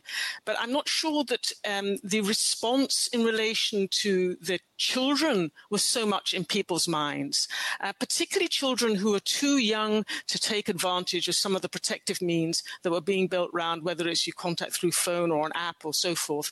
That's not something that builds in a protection for children who are below the age of being capable of doing that, but not below the age of being capable of being harmed, and possibly a harm that will affect them their lifelong. So that was another element. And then if we just think about mental health services, well, people did recognize that prolonged lockdowns or successive lockdowns would have effect on mental health. But how much was the particular impact on children who are the real vulnerability of children is the fact that they very rarely can act on their own behalf. So their interests have to be acted on their behalf by others. And those were children seeing the economic and health impact of those that were most close to them and most impactful for them, unable to do anything about that. It's not very difficult to see how that would have its mental health impacts. And yet, was there sufficient thought given as to the extra services that might be needed to address that? It's not clear that it was, or it was soon enough, but it might have been if all their rights were properly enshrined in a Bill of Rights. So that's just what I want to say as one example. Just when you're thinking about policy, if the rights are there, enshrined, they're in a Bill of Rights, then it enables this planning and it enables you to have to the forefront of your mind the rights holders and bearers that you should have when you're almost doing anything that can affect them. And then just one thing I want to conclude on after that, and that is the way that feeds into resources. If those rights are properly established, consistently established in a Bill of Rights, then it does enable more easily the very difficult decisions that have to be made on the allocation of resources. And some of what Paddy has talked about is about the allocation of resources. The Ivy Centre delayed discharge cases is about resources. And some of that gets ultimately played out because we don't have the placement facilities or sufficient of them in Northern Ireland, tragically gets played out in extra-contractual referrals. And to send a child in those circumstances to another jurisdiction to look after that child because we can't give effect to its rights and care here has to be regarded as a failure, frankly. And then if one also looks at one final example of how it might play out in resources, a mother and baby unit, there isn't one in Northern Ireland. And it's not because people don't think one is required. Of course, people do think one is required. And after an awful lot of effort, a commitment has now been given for a specialist perinatal mental health services. But it's services. It's not a mother and baby unit. And if one leaves aside the consideration for the mother at the moment and focuses on the baby right at the start of its life, what that means for that baby in there not being a mother and baby unit here is it is deprived of that bond that everybody recognizes is so important with its mother, and for an indeterminate period, really. And because in many cases the mother may be suffering from postpartum depression or psychosis, is not able to look after that baby, but could, if helped and supported in a mother and baby unit. And that baby doesn't have that opportunity because we haven't been able to provide for such a resource here. And we could have, and we could be required to provide for resource here if the resources were made available in response to the rights being provided in a Bill of Rights, as opposed to in response to somebody having to seek legal action to try and get those rights vindicated. So I'm sure I haven't told you anything that you haven't already appreciated, but it's just the focus that having those rights clearly defined for children in a Bill of Rights or some form of constitution would bring to some of those sorts of issues. Thank you. Thank you both very much for that sort of very expressive and strongly felt and very strongly heard presentation to supplement what you had provided in writing. So thanks for that. I suppose I wanted to ask, well, the first question that I want to ask is around, obviously in the presentation you've outlined quite clearly that you'd be advocating for the CNRC to be implemented. And you've talked in the presentation around how the impacts of Brexit aren't yet fully understood, and we don't know exactly how Brexit is going to impact the North, but we know that it's not going to be good, and obviously references to the loss of the European Charter of Fundamental Rights. We see just in recent days how the British government have reacted to the Scots government's action on the CNRC and the implementation of it. Then we obviously have the review of the Human Rights Act. Is this given us an indication of the UK government's approach to rights, realisation of rights, codifying of rights?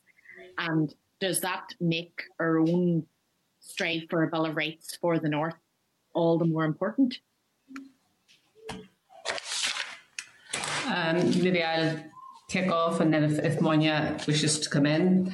I think there is a strong concern abroad among those of us who advocate for children and young people that for a range of reasons, children's rights are at risk. You've mentioned the Brexit issue, the review of the Human Rights Act. There is a review of judicial review process which will impact on the vindication of rights. And then there is the issues that Monia has referred to in terms of the impact of COVID and then the socioeconomic long-term impact of that, and what will that have in terms of resource allocations.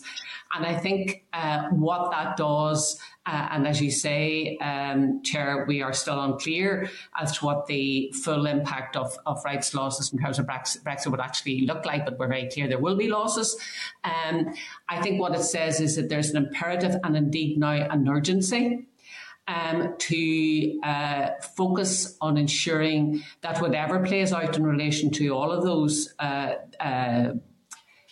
coming together of forces that challenge the protection of human rights, that we have put in place mechanisms to ensure that rights protections for children and young people, indeed our most vulnerable children and young people, are actually enshrined in a way that protects against any future loss in terms of children's rights, because we would be concerned that while at the minute the review in terms of the Human Rights Act is narrow in scope, expressions have been made in the past by the UK government of their intention to look at the substantive rights in relation to the ECHR.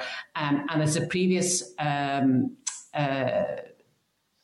evidence that you heard, the ECHR is a fundamental cornerstone of the Good Friday Agreement. So any risk or any threat to the ECHR, the Human Rights Act, again presents serious risk to children's and young people's rights.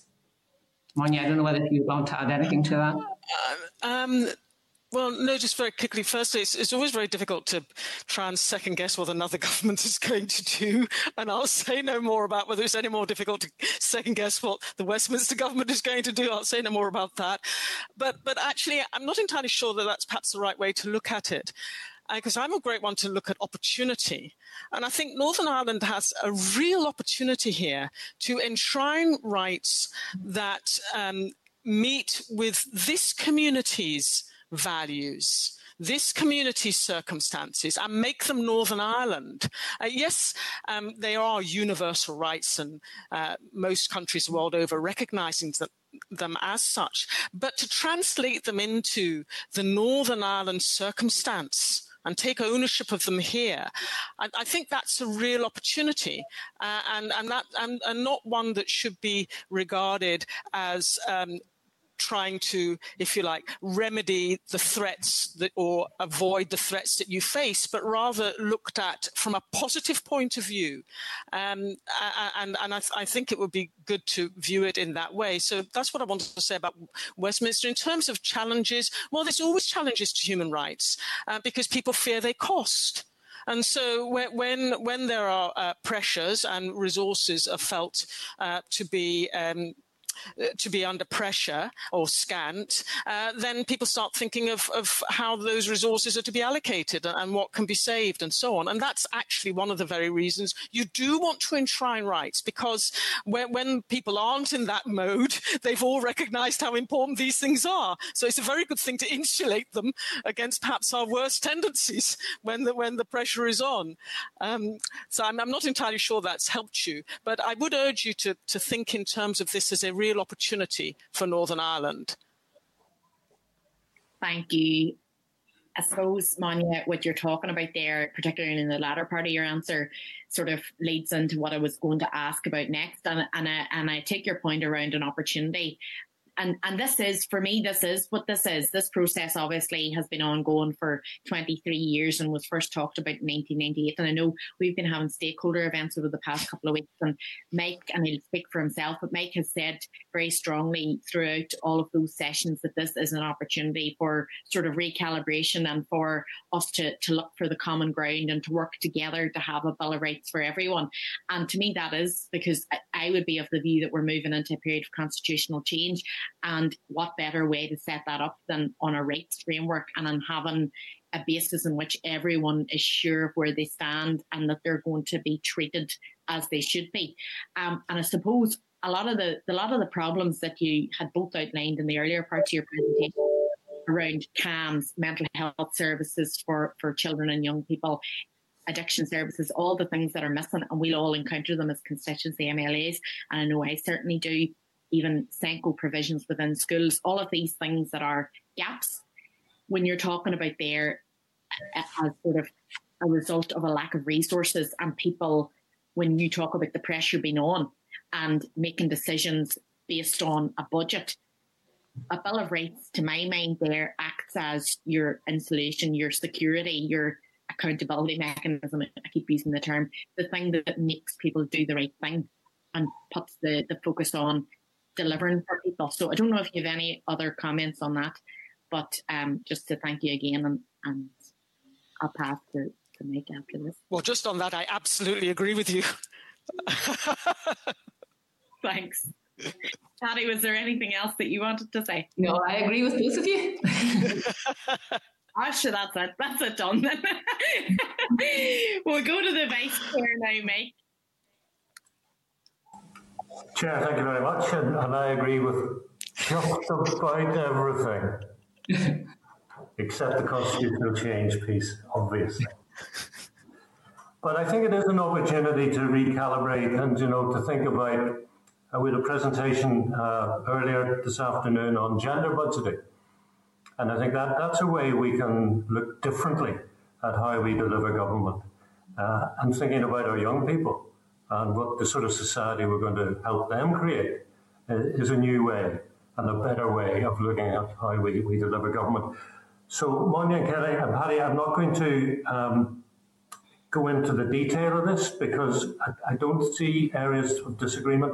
What I'm interested in is how we make young people aware of what we do if we get over the line with this Bill of Rights. And yesterday I was talking about, there's a programme in our GCSE curriculum called Learning for Life and Work, which has a section about local and global citizenship. Is that the sort of area where we make young people aware, or should we be doing it actually a lot earlier in our primary schools? I just welcome your thoughts. Maybe I'll kick off, Monia, and if you want to come in then, maybe reflecting on our experience, Mike. I suppose where we're coming from, Mike, is that if children and young people don't know they have rights, then they can't claim them. So I totally agree with you. It is imperative that children and young people know what rights they have and also how they can claim them. So we have explored many ways in terms of raising awareness among children and young people.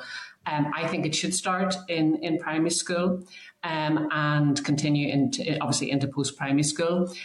We also need to take account of children and young people who are not in school. I talked about children who are in hospital, children who are in AOTIS provision, children who are in the Juvenile Justice Centre. And we need to make provision in relation to how we make them aware of their rights. The important thing about it is to ask young people. You need to ask young people what's the best way to make you and your peers aware of their rights. And they will tell you. We had an experience of this very recently where young people told us when we were compiling the last report to the UN Convention on the Rights of the Child for submission to the committee. And they told us they didn't know about their rights and they didn't know how to claim their rights. So then we asked them, well, how should they do it? And their answer came back very loud and very clear: online. Young people live their lives on their phones. They live them online. And if you want to reach children and young people, that's where you have to go. You have to go where they are. So in response, what the Children's Law Centre did was we worked and co-designed with children and young people a chatbot, which I referred to in my presentation, called RE. And what RE does, it gives children and young people information about their lives, where they are, when they need it. So it could be 12 o'clock at night in Strabane or, 3 o'clock on a Sunday afternoon in Portaferry. But they can get it, when the Children's Law Centre are closed. And then what it does, it'll direct them to us through live chat to actually, get information if they have a particular issue in relation to that. So yes, we have done it through schools in the past. We've done it through leaflets in the past. And I suppose we did that because that's what young people told us to do then. What they're telling us now is to do it online.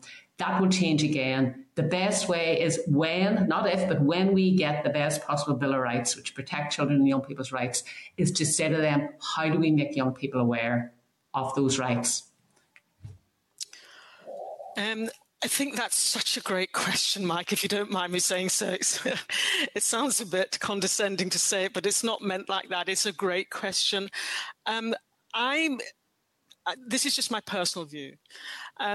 I'm sort of really not in favour of having these things taught in school as a subject, if you like, although there's no harm in teaching the evolution of rights as a subject and the different rights that apply in different countries of the world. That's fine as a subject. But that's not really what I take it that you're talking about. And what is really at issue is children because the corollary to rights is responsibility. So what you're really trying to teach is not just that their rights, but what it means to live in the society. And that's actually what you're trying to build by the Bill of Rights that you're talking about. What sort of society will you have? So that's something that should start just as early as you possibly can. For two reasons. One, because it's more than just their individual rights, which you want them to vindicate. It's going to be about how they behave in society and how they expect other people to behave. And then ultimately about what they take responsibility for and what they expect other people to take responsibility for. And as you engage in this way with them, and I think it is about engagement and not just teaching in a sort of a one-dimensional or asymmetrical kind of way. As you engage in that, what you're really doing is you are looking at the face of your society in the future, because that's who these young people are going to be. And what you're inculcating there will tell you how your society will look in the future. And once one sort of really takes on board the significance of that, then you can't start too soon to start to help people understand. And it's not just their rights. Other people have rights too, and they have responsibilities. So I think it's a much broader question than the individual rights that will be enshrined in a Bill of Rights, although, of course, they need to know that for all the reasons that Paddy has talked about. Yeah, I suppose 2 points, if I may, Monia, arising from that. And you mentioned responsibilities as well as rights. And we talk about a preamble to a Bill of Rights, and I think largely one of the criticisms is, but it's only aspirational. And what we really need are concrete substantive rights. I would see the preamble being maybe more inspirational, in terms of this is the sort of society that we want to create. This is the vision of our society, and these are the values that will underpin everything we do. So that would be the first thing. The second would be, I do want to know if you're 5 or 6 or 7 years of age and something happens to you, that you do know this shouldn't be happening to me.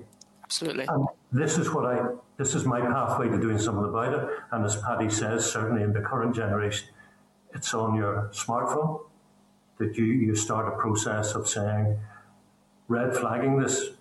But the first thing is that you have to know that what is happening to you shouldn't be happening to you. Yeah, absolutely. I mean, a 15-year-old was able to work out that what was happening in terms of environmental crisis should not be happening. A 15-year-old worked that out, but she shouldn't have had to work it out. It should have been, her pathway should have been clear as to what to do about that, as opposed to camping outside her school every Friday. But in terms of the preamble points you make, well, I mean, I will leave it to others to how these things are actually designed and what goes in. But if you ask me my view, is it good to have something inspirational? Well, of course it is. And I gave a presentation about, I think it was a couple of months ago, when I read out, and I'm ashamed to say I hadn't done it for a long time, I read out the preamble to the Universal Declaration of Human Rights. And it's an extraordinary piece of faith in the future and faith in humankind. It is inspirational just to read it. So there's nothing wrong with having an inspirational piece. But you must have something else as well. It can't all be inspiration. There has to be something. And I know you don't mean it to be that, but there have to be real rights. And as Paddy says, you have to be able to know how to vindicate those. Yeah, I think in my current thinking, I'm thinking of like the traditional 5 W's. The who, what, when, where, and why. The why is the preamble. Everything else is the concrete, substantive rights in part 2, as it were. But isn't it? It's been most interesting listening to both of you. Thank you very much indeed. Thank you. Okay, I think we have Paula. Thank you, Chair. Thank you, ladies, for coming today. I suppose my question's maybe to yourself, Paddy, and it's really in relation to the work that went on in Scotland to incorporate the UNCRC into domestic law there. Obviously, it's only come into effect in March, so I suppose the actual impact is one thing that still has to be measured. But, you know, the process that they went through, I'm just wondering, do you have any engagement with any of your counterparts in Scotland as part of that process, and how difficult or easy did they find it in terms of just that sort of incorporation and assimilation into domestic law? Thank you. Thank you for the question, Paula. Yes, I would work very closely. There are a grouping of across all 4 jurisdictions of organisations, similar organisations, and we would come together to work together around the UNCRC and how we can actually promote and further the protection of children's rights.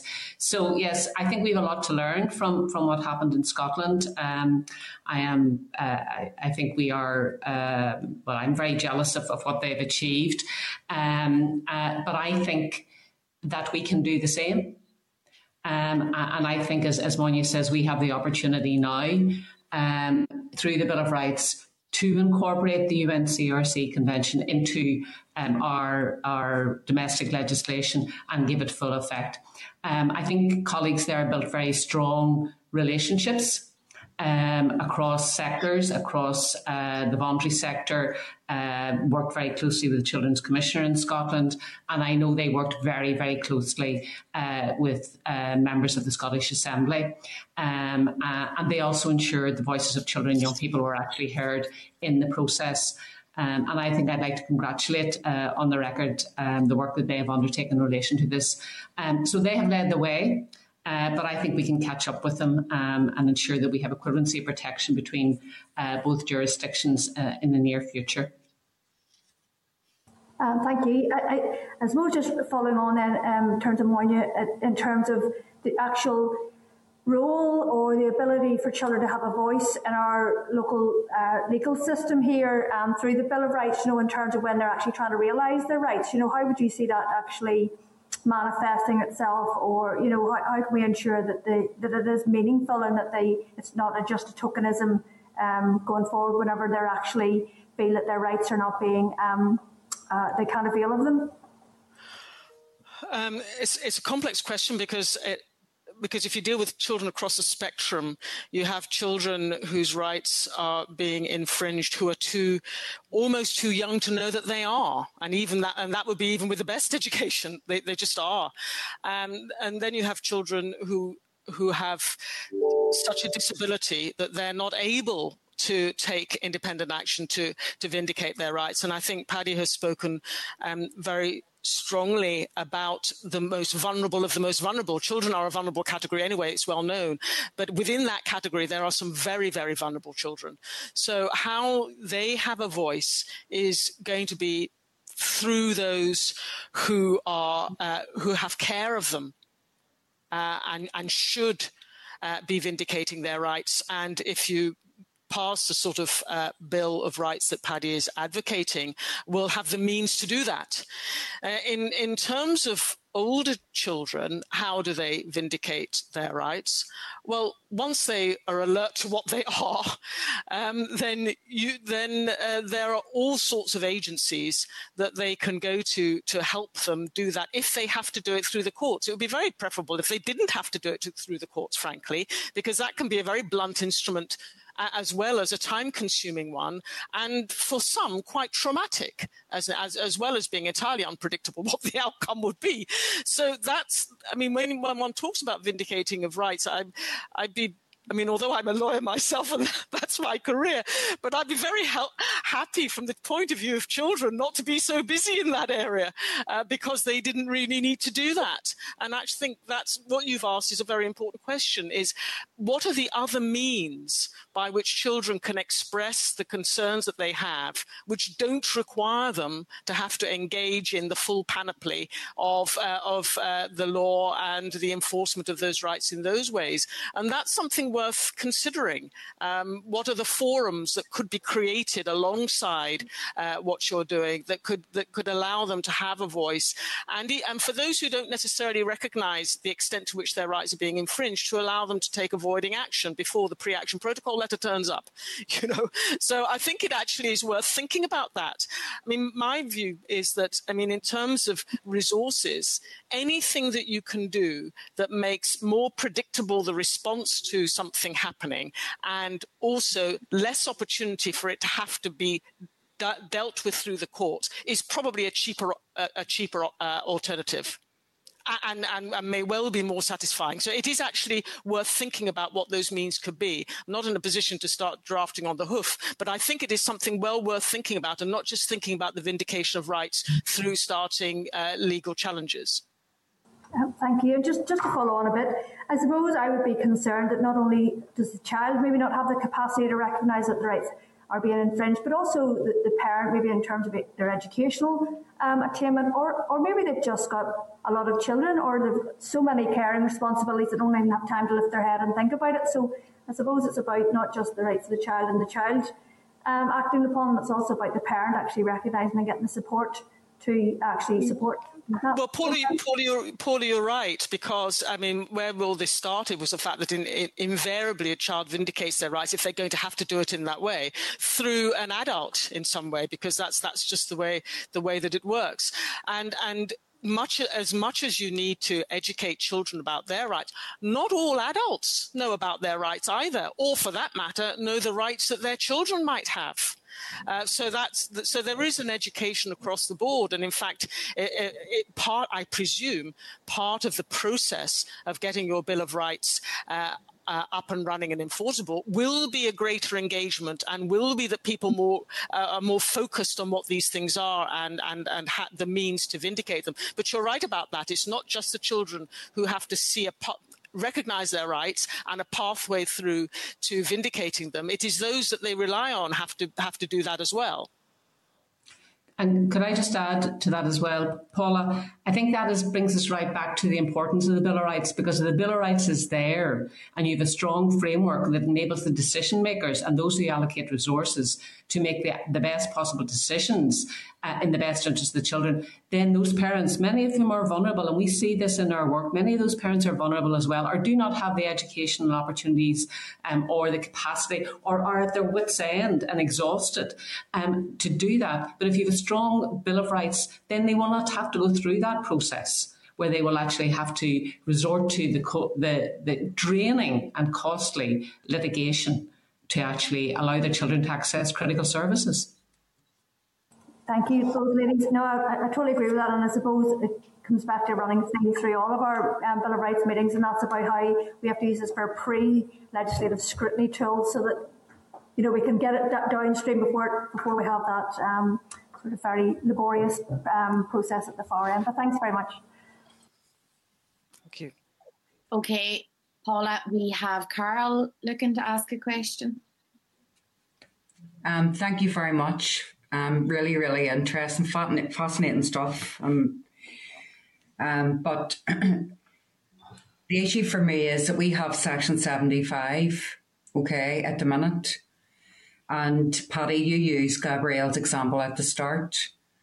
And And unfortunately, she's not going to be on her own. There are many, many youngsters who are going through emergency department and who can't be treated unless they sober up. Well, if they're an addict, that's easier said than done. So, and Orlia Flynn and I have been dealing with this issue with very young children or very young adolescents, and regrettably their parents as well. So I don't know how we're going to deal with that. And I do believe the investment in mental health is one way, but I also believe that there needs to be a realisation that these people are being failed and they don't know they're being failed. So there's an example of people who don't realise they have the same right as someone who hobbled in with a broken ankle, but because it's mental health, they're not treated seriously.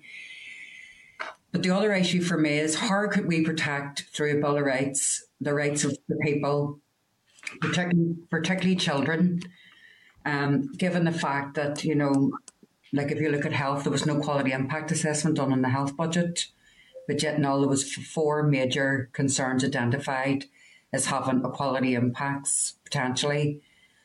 Children, those with disability, gender and age, okay? So it's that, and I'll also mention the crisis in housing. So we still have Section 75, we've got ECHR as well, but yet now people have been discriminated against and their children and their families on the basis that they can't get a home to live in because there was political disagreement on homes being built in the first place. How are we going to get around stuff like that? Will the Bill of Rights put an end to that, in your opinion? Or is it, if it's enshrined in stronger legislation, that you can go to court and challenge it stronger? Because while I accept we absolutely need a Single Equality Act, we absolutely need stronger human rights legislation and a Bill of Rights, how are we going to protect people who can't really stand up for themselves? Okay, well, will I go first, Moya, or are you happy with that? Yeah. I agree with you, Carol, that it is a tsunami, the mental health issues and the associated alcohol and addiction problems that are facing our young people. And we need to find that framework that will actually give their rights better protection and allow them to be vindicated.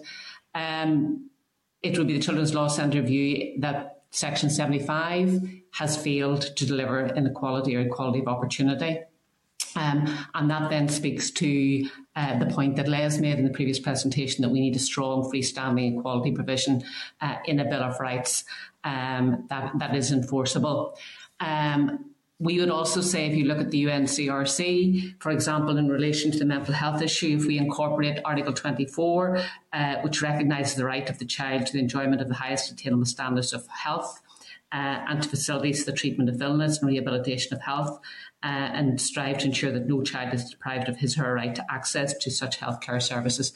That gives a very strong, there are additional provisions in that article, which I'm not going to read out, but that gives a very strong right, which should be enforceable by children and young people and their families to ensure their right to access not just health in relation to the broken leg, but rights in relation to their access to CAMHS and to addiction services. And similarly, in Article 27 of the Convention, it would provide for provision in terms of accommodation and a standard of living in relation to adequate to a child's physical, mental, spiritual, moral and social development. And I think, again, that gives us strong, because we have cases coming through in terms of homeless children, and the statistics, as you all well know, are frightening in relation to homelessness among children and young people, both living independently or with their families. Again, we would say that the incorporation of that would give a strong framework, which hopefully will not lead to people, because you're right, these people and children are very vulnerable. It would lead to a situation where they wouldn't have to vindicate their rights. But when people like yourselves and ministers and civil servants are making decisions in terms of legislation or policy, they will have to take cognizance and comply with the provisions that have been incorporated, ensure that the facilities, the mental health provision and the associated spend will meet the needs of the children and young people living in the most disadvantaged communities. Yeah, I'd just like to sort of pick up there where Paddy's left off, which is what you would really be doing by a Bill of Rights that enshrine the kind of rights that we've been discussing this afternoon and that you've been discussing on other occasions, is firstly, you're making it clearer to the decision makers what the parameters are and what they have to do. And it's not always entirely clear, because those rights are not always to be found conveniently expressed in whatever piece of legislation or regulation it is for the particular area you're dealing with. So it would make clear to them. And if those rights are being infringed, then that's very clear, and it's easier to use that vernacular, hold their feet to the fire about that, because it's much easier for those who are seeking to advocate their rights, or they themselves, if they're old enough to see it and able to do it.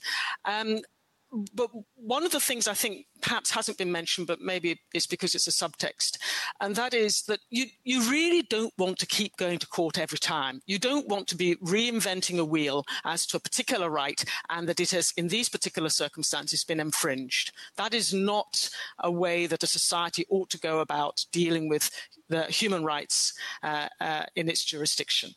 And what would happen, I think, although I hesitate to speculate about the future, but if you had a strong and clear Bill of Rights, you would enable the jurisprudence, the judgments that develop around the decision-making of that, to enable those rights to develop in some sort of consistent manner that can be relied on, and people can now appreciate that is the appropriate interpretation of that particular right, as opposed to, you see now, if you just took in the field of almost any of the ones we've mentioned, whether it's education, whether it's health, whether it's youth justice, the numbers of cases that are being brought on an individual level for individual circumstances, it's a hugely wasteful and destructive way of going about treating vulnerable people who are only coming to court because something's gone wrong in the first place.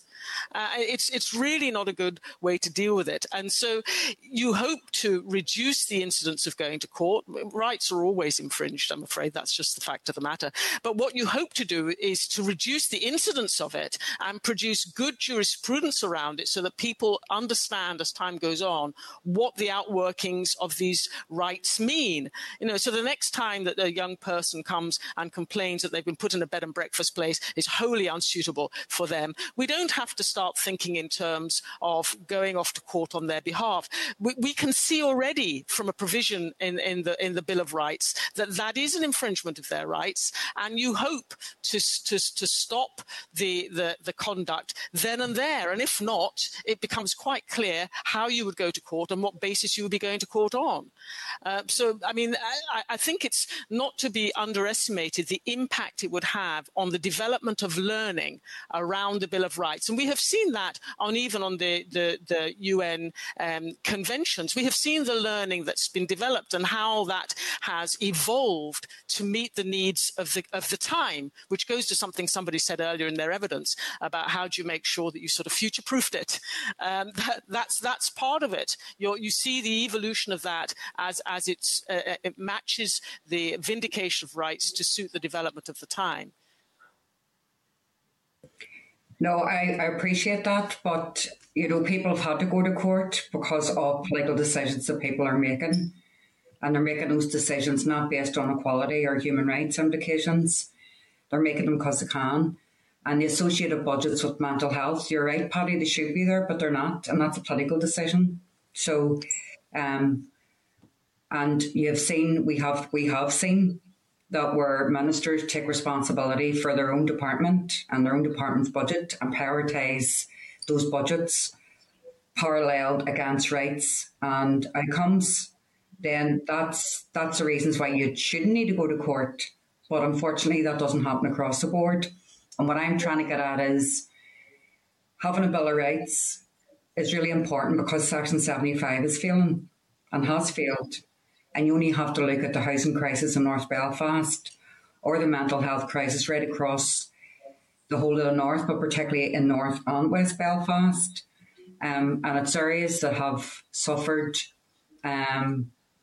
from systemic inequality and poverty and deprivation that are going to see the worst outcomes of political decisions that actually, when you put it down on paper, are a denial of rights. So we want the strongest possible Bill of Rights, but I'm not convinced everybody else does. And that's the problem that we have. That is the problem. We have people who say the right things, but they'll be tested, and their vernacular feet to the fire will be held to the fire because we've been through a year of talking to children and young people and people who've had their rights denied. We're talking about people from LGBTQ+, older people, people with disabilities, what some of us call our most vulnerable. So we all need to stand over what was said to them. So if we don't get a Bill of Rights, then there needs to be a big, big discussion about why not, in my opinion. Because if not, we'll all end up in court. And that's what happens. And there's enough jurisprudence here about the denial of rights, to cover Europe and then some. But unfortunately, that's the position that we're in.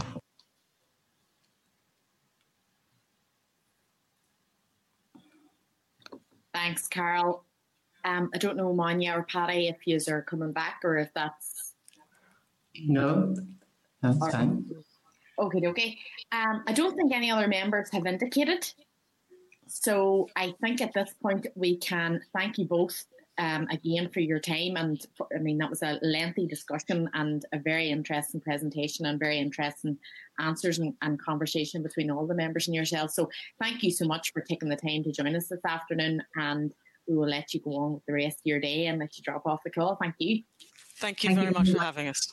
Thank you very much, Chair, and can I wish you well, and I hope and trust that you will ensure that children and young people do enjoy the protection that they actually need and deserve. Thank you. Thank you. Definitely. Thank you. Okay, members. We can now move on with the rest of our meeting pack. So we just have... I'll wait for everyone to get brought back into the spotlight. Okay, everyone's here. So we just, item number 5 of our agenda today, Chairperson's Business, and we just have one item. We have a report from the informal meeting that we had last week with the representatives from the British Supreme Court. So if members are content to note that. Content.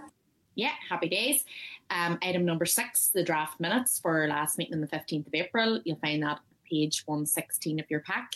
Again, everyone content? I see thumbs up. Good stuff.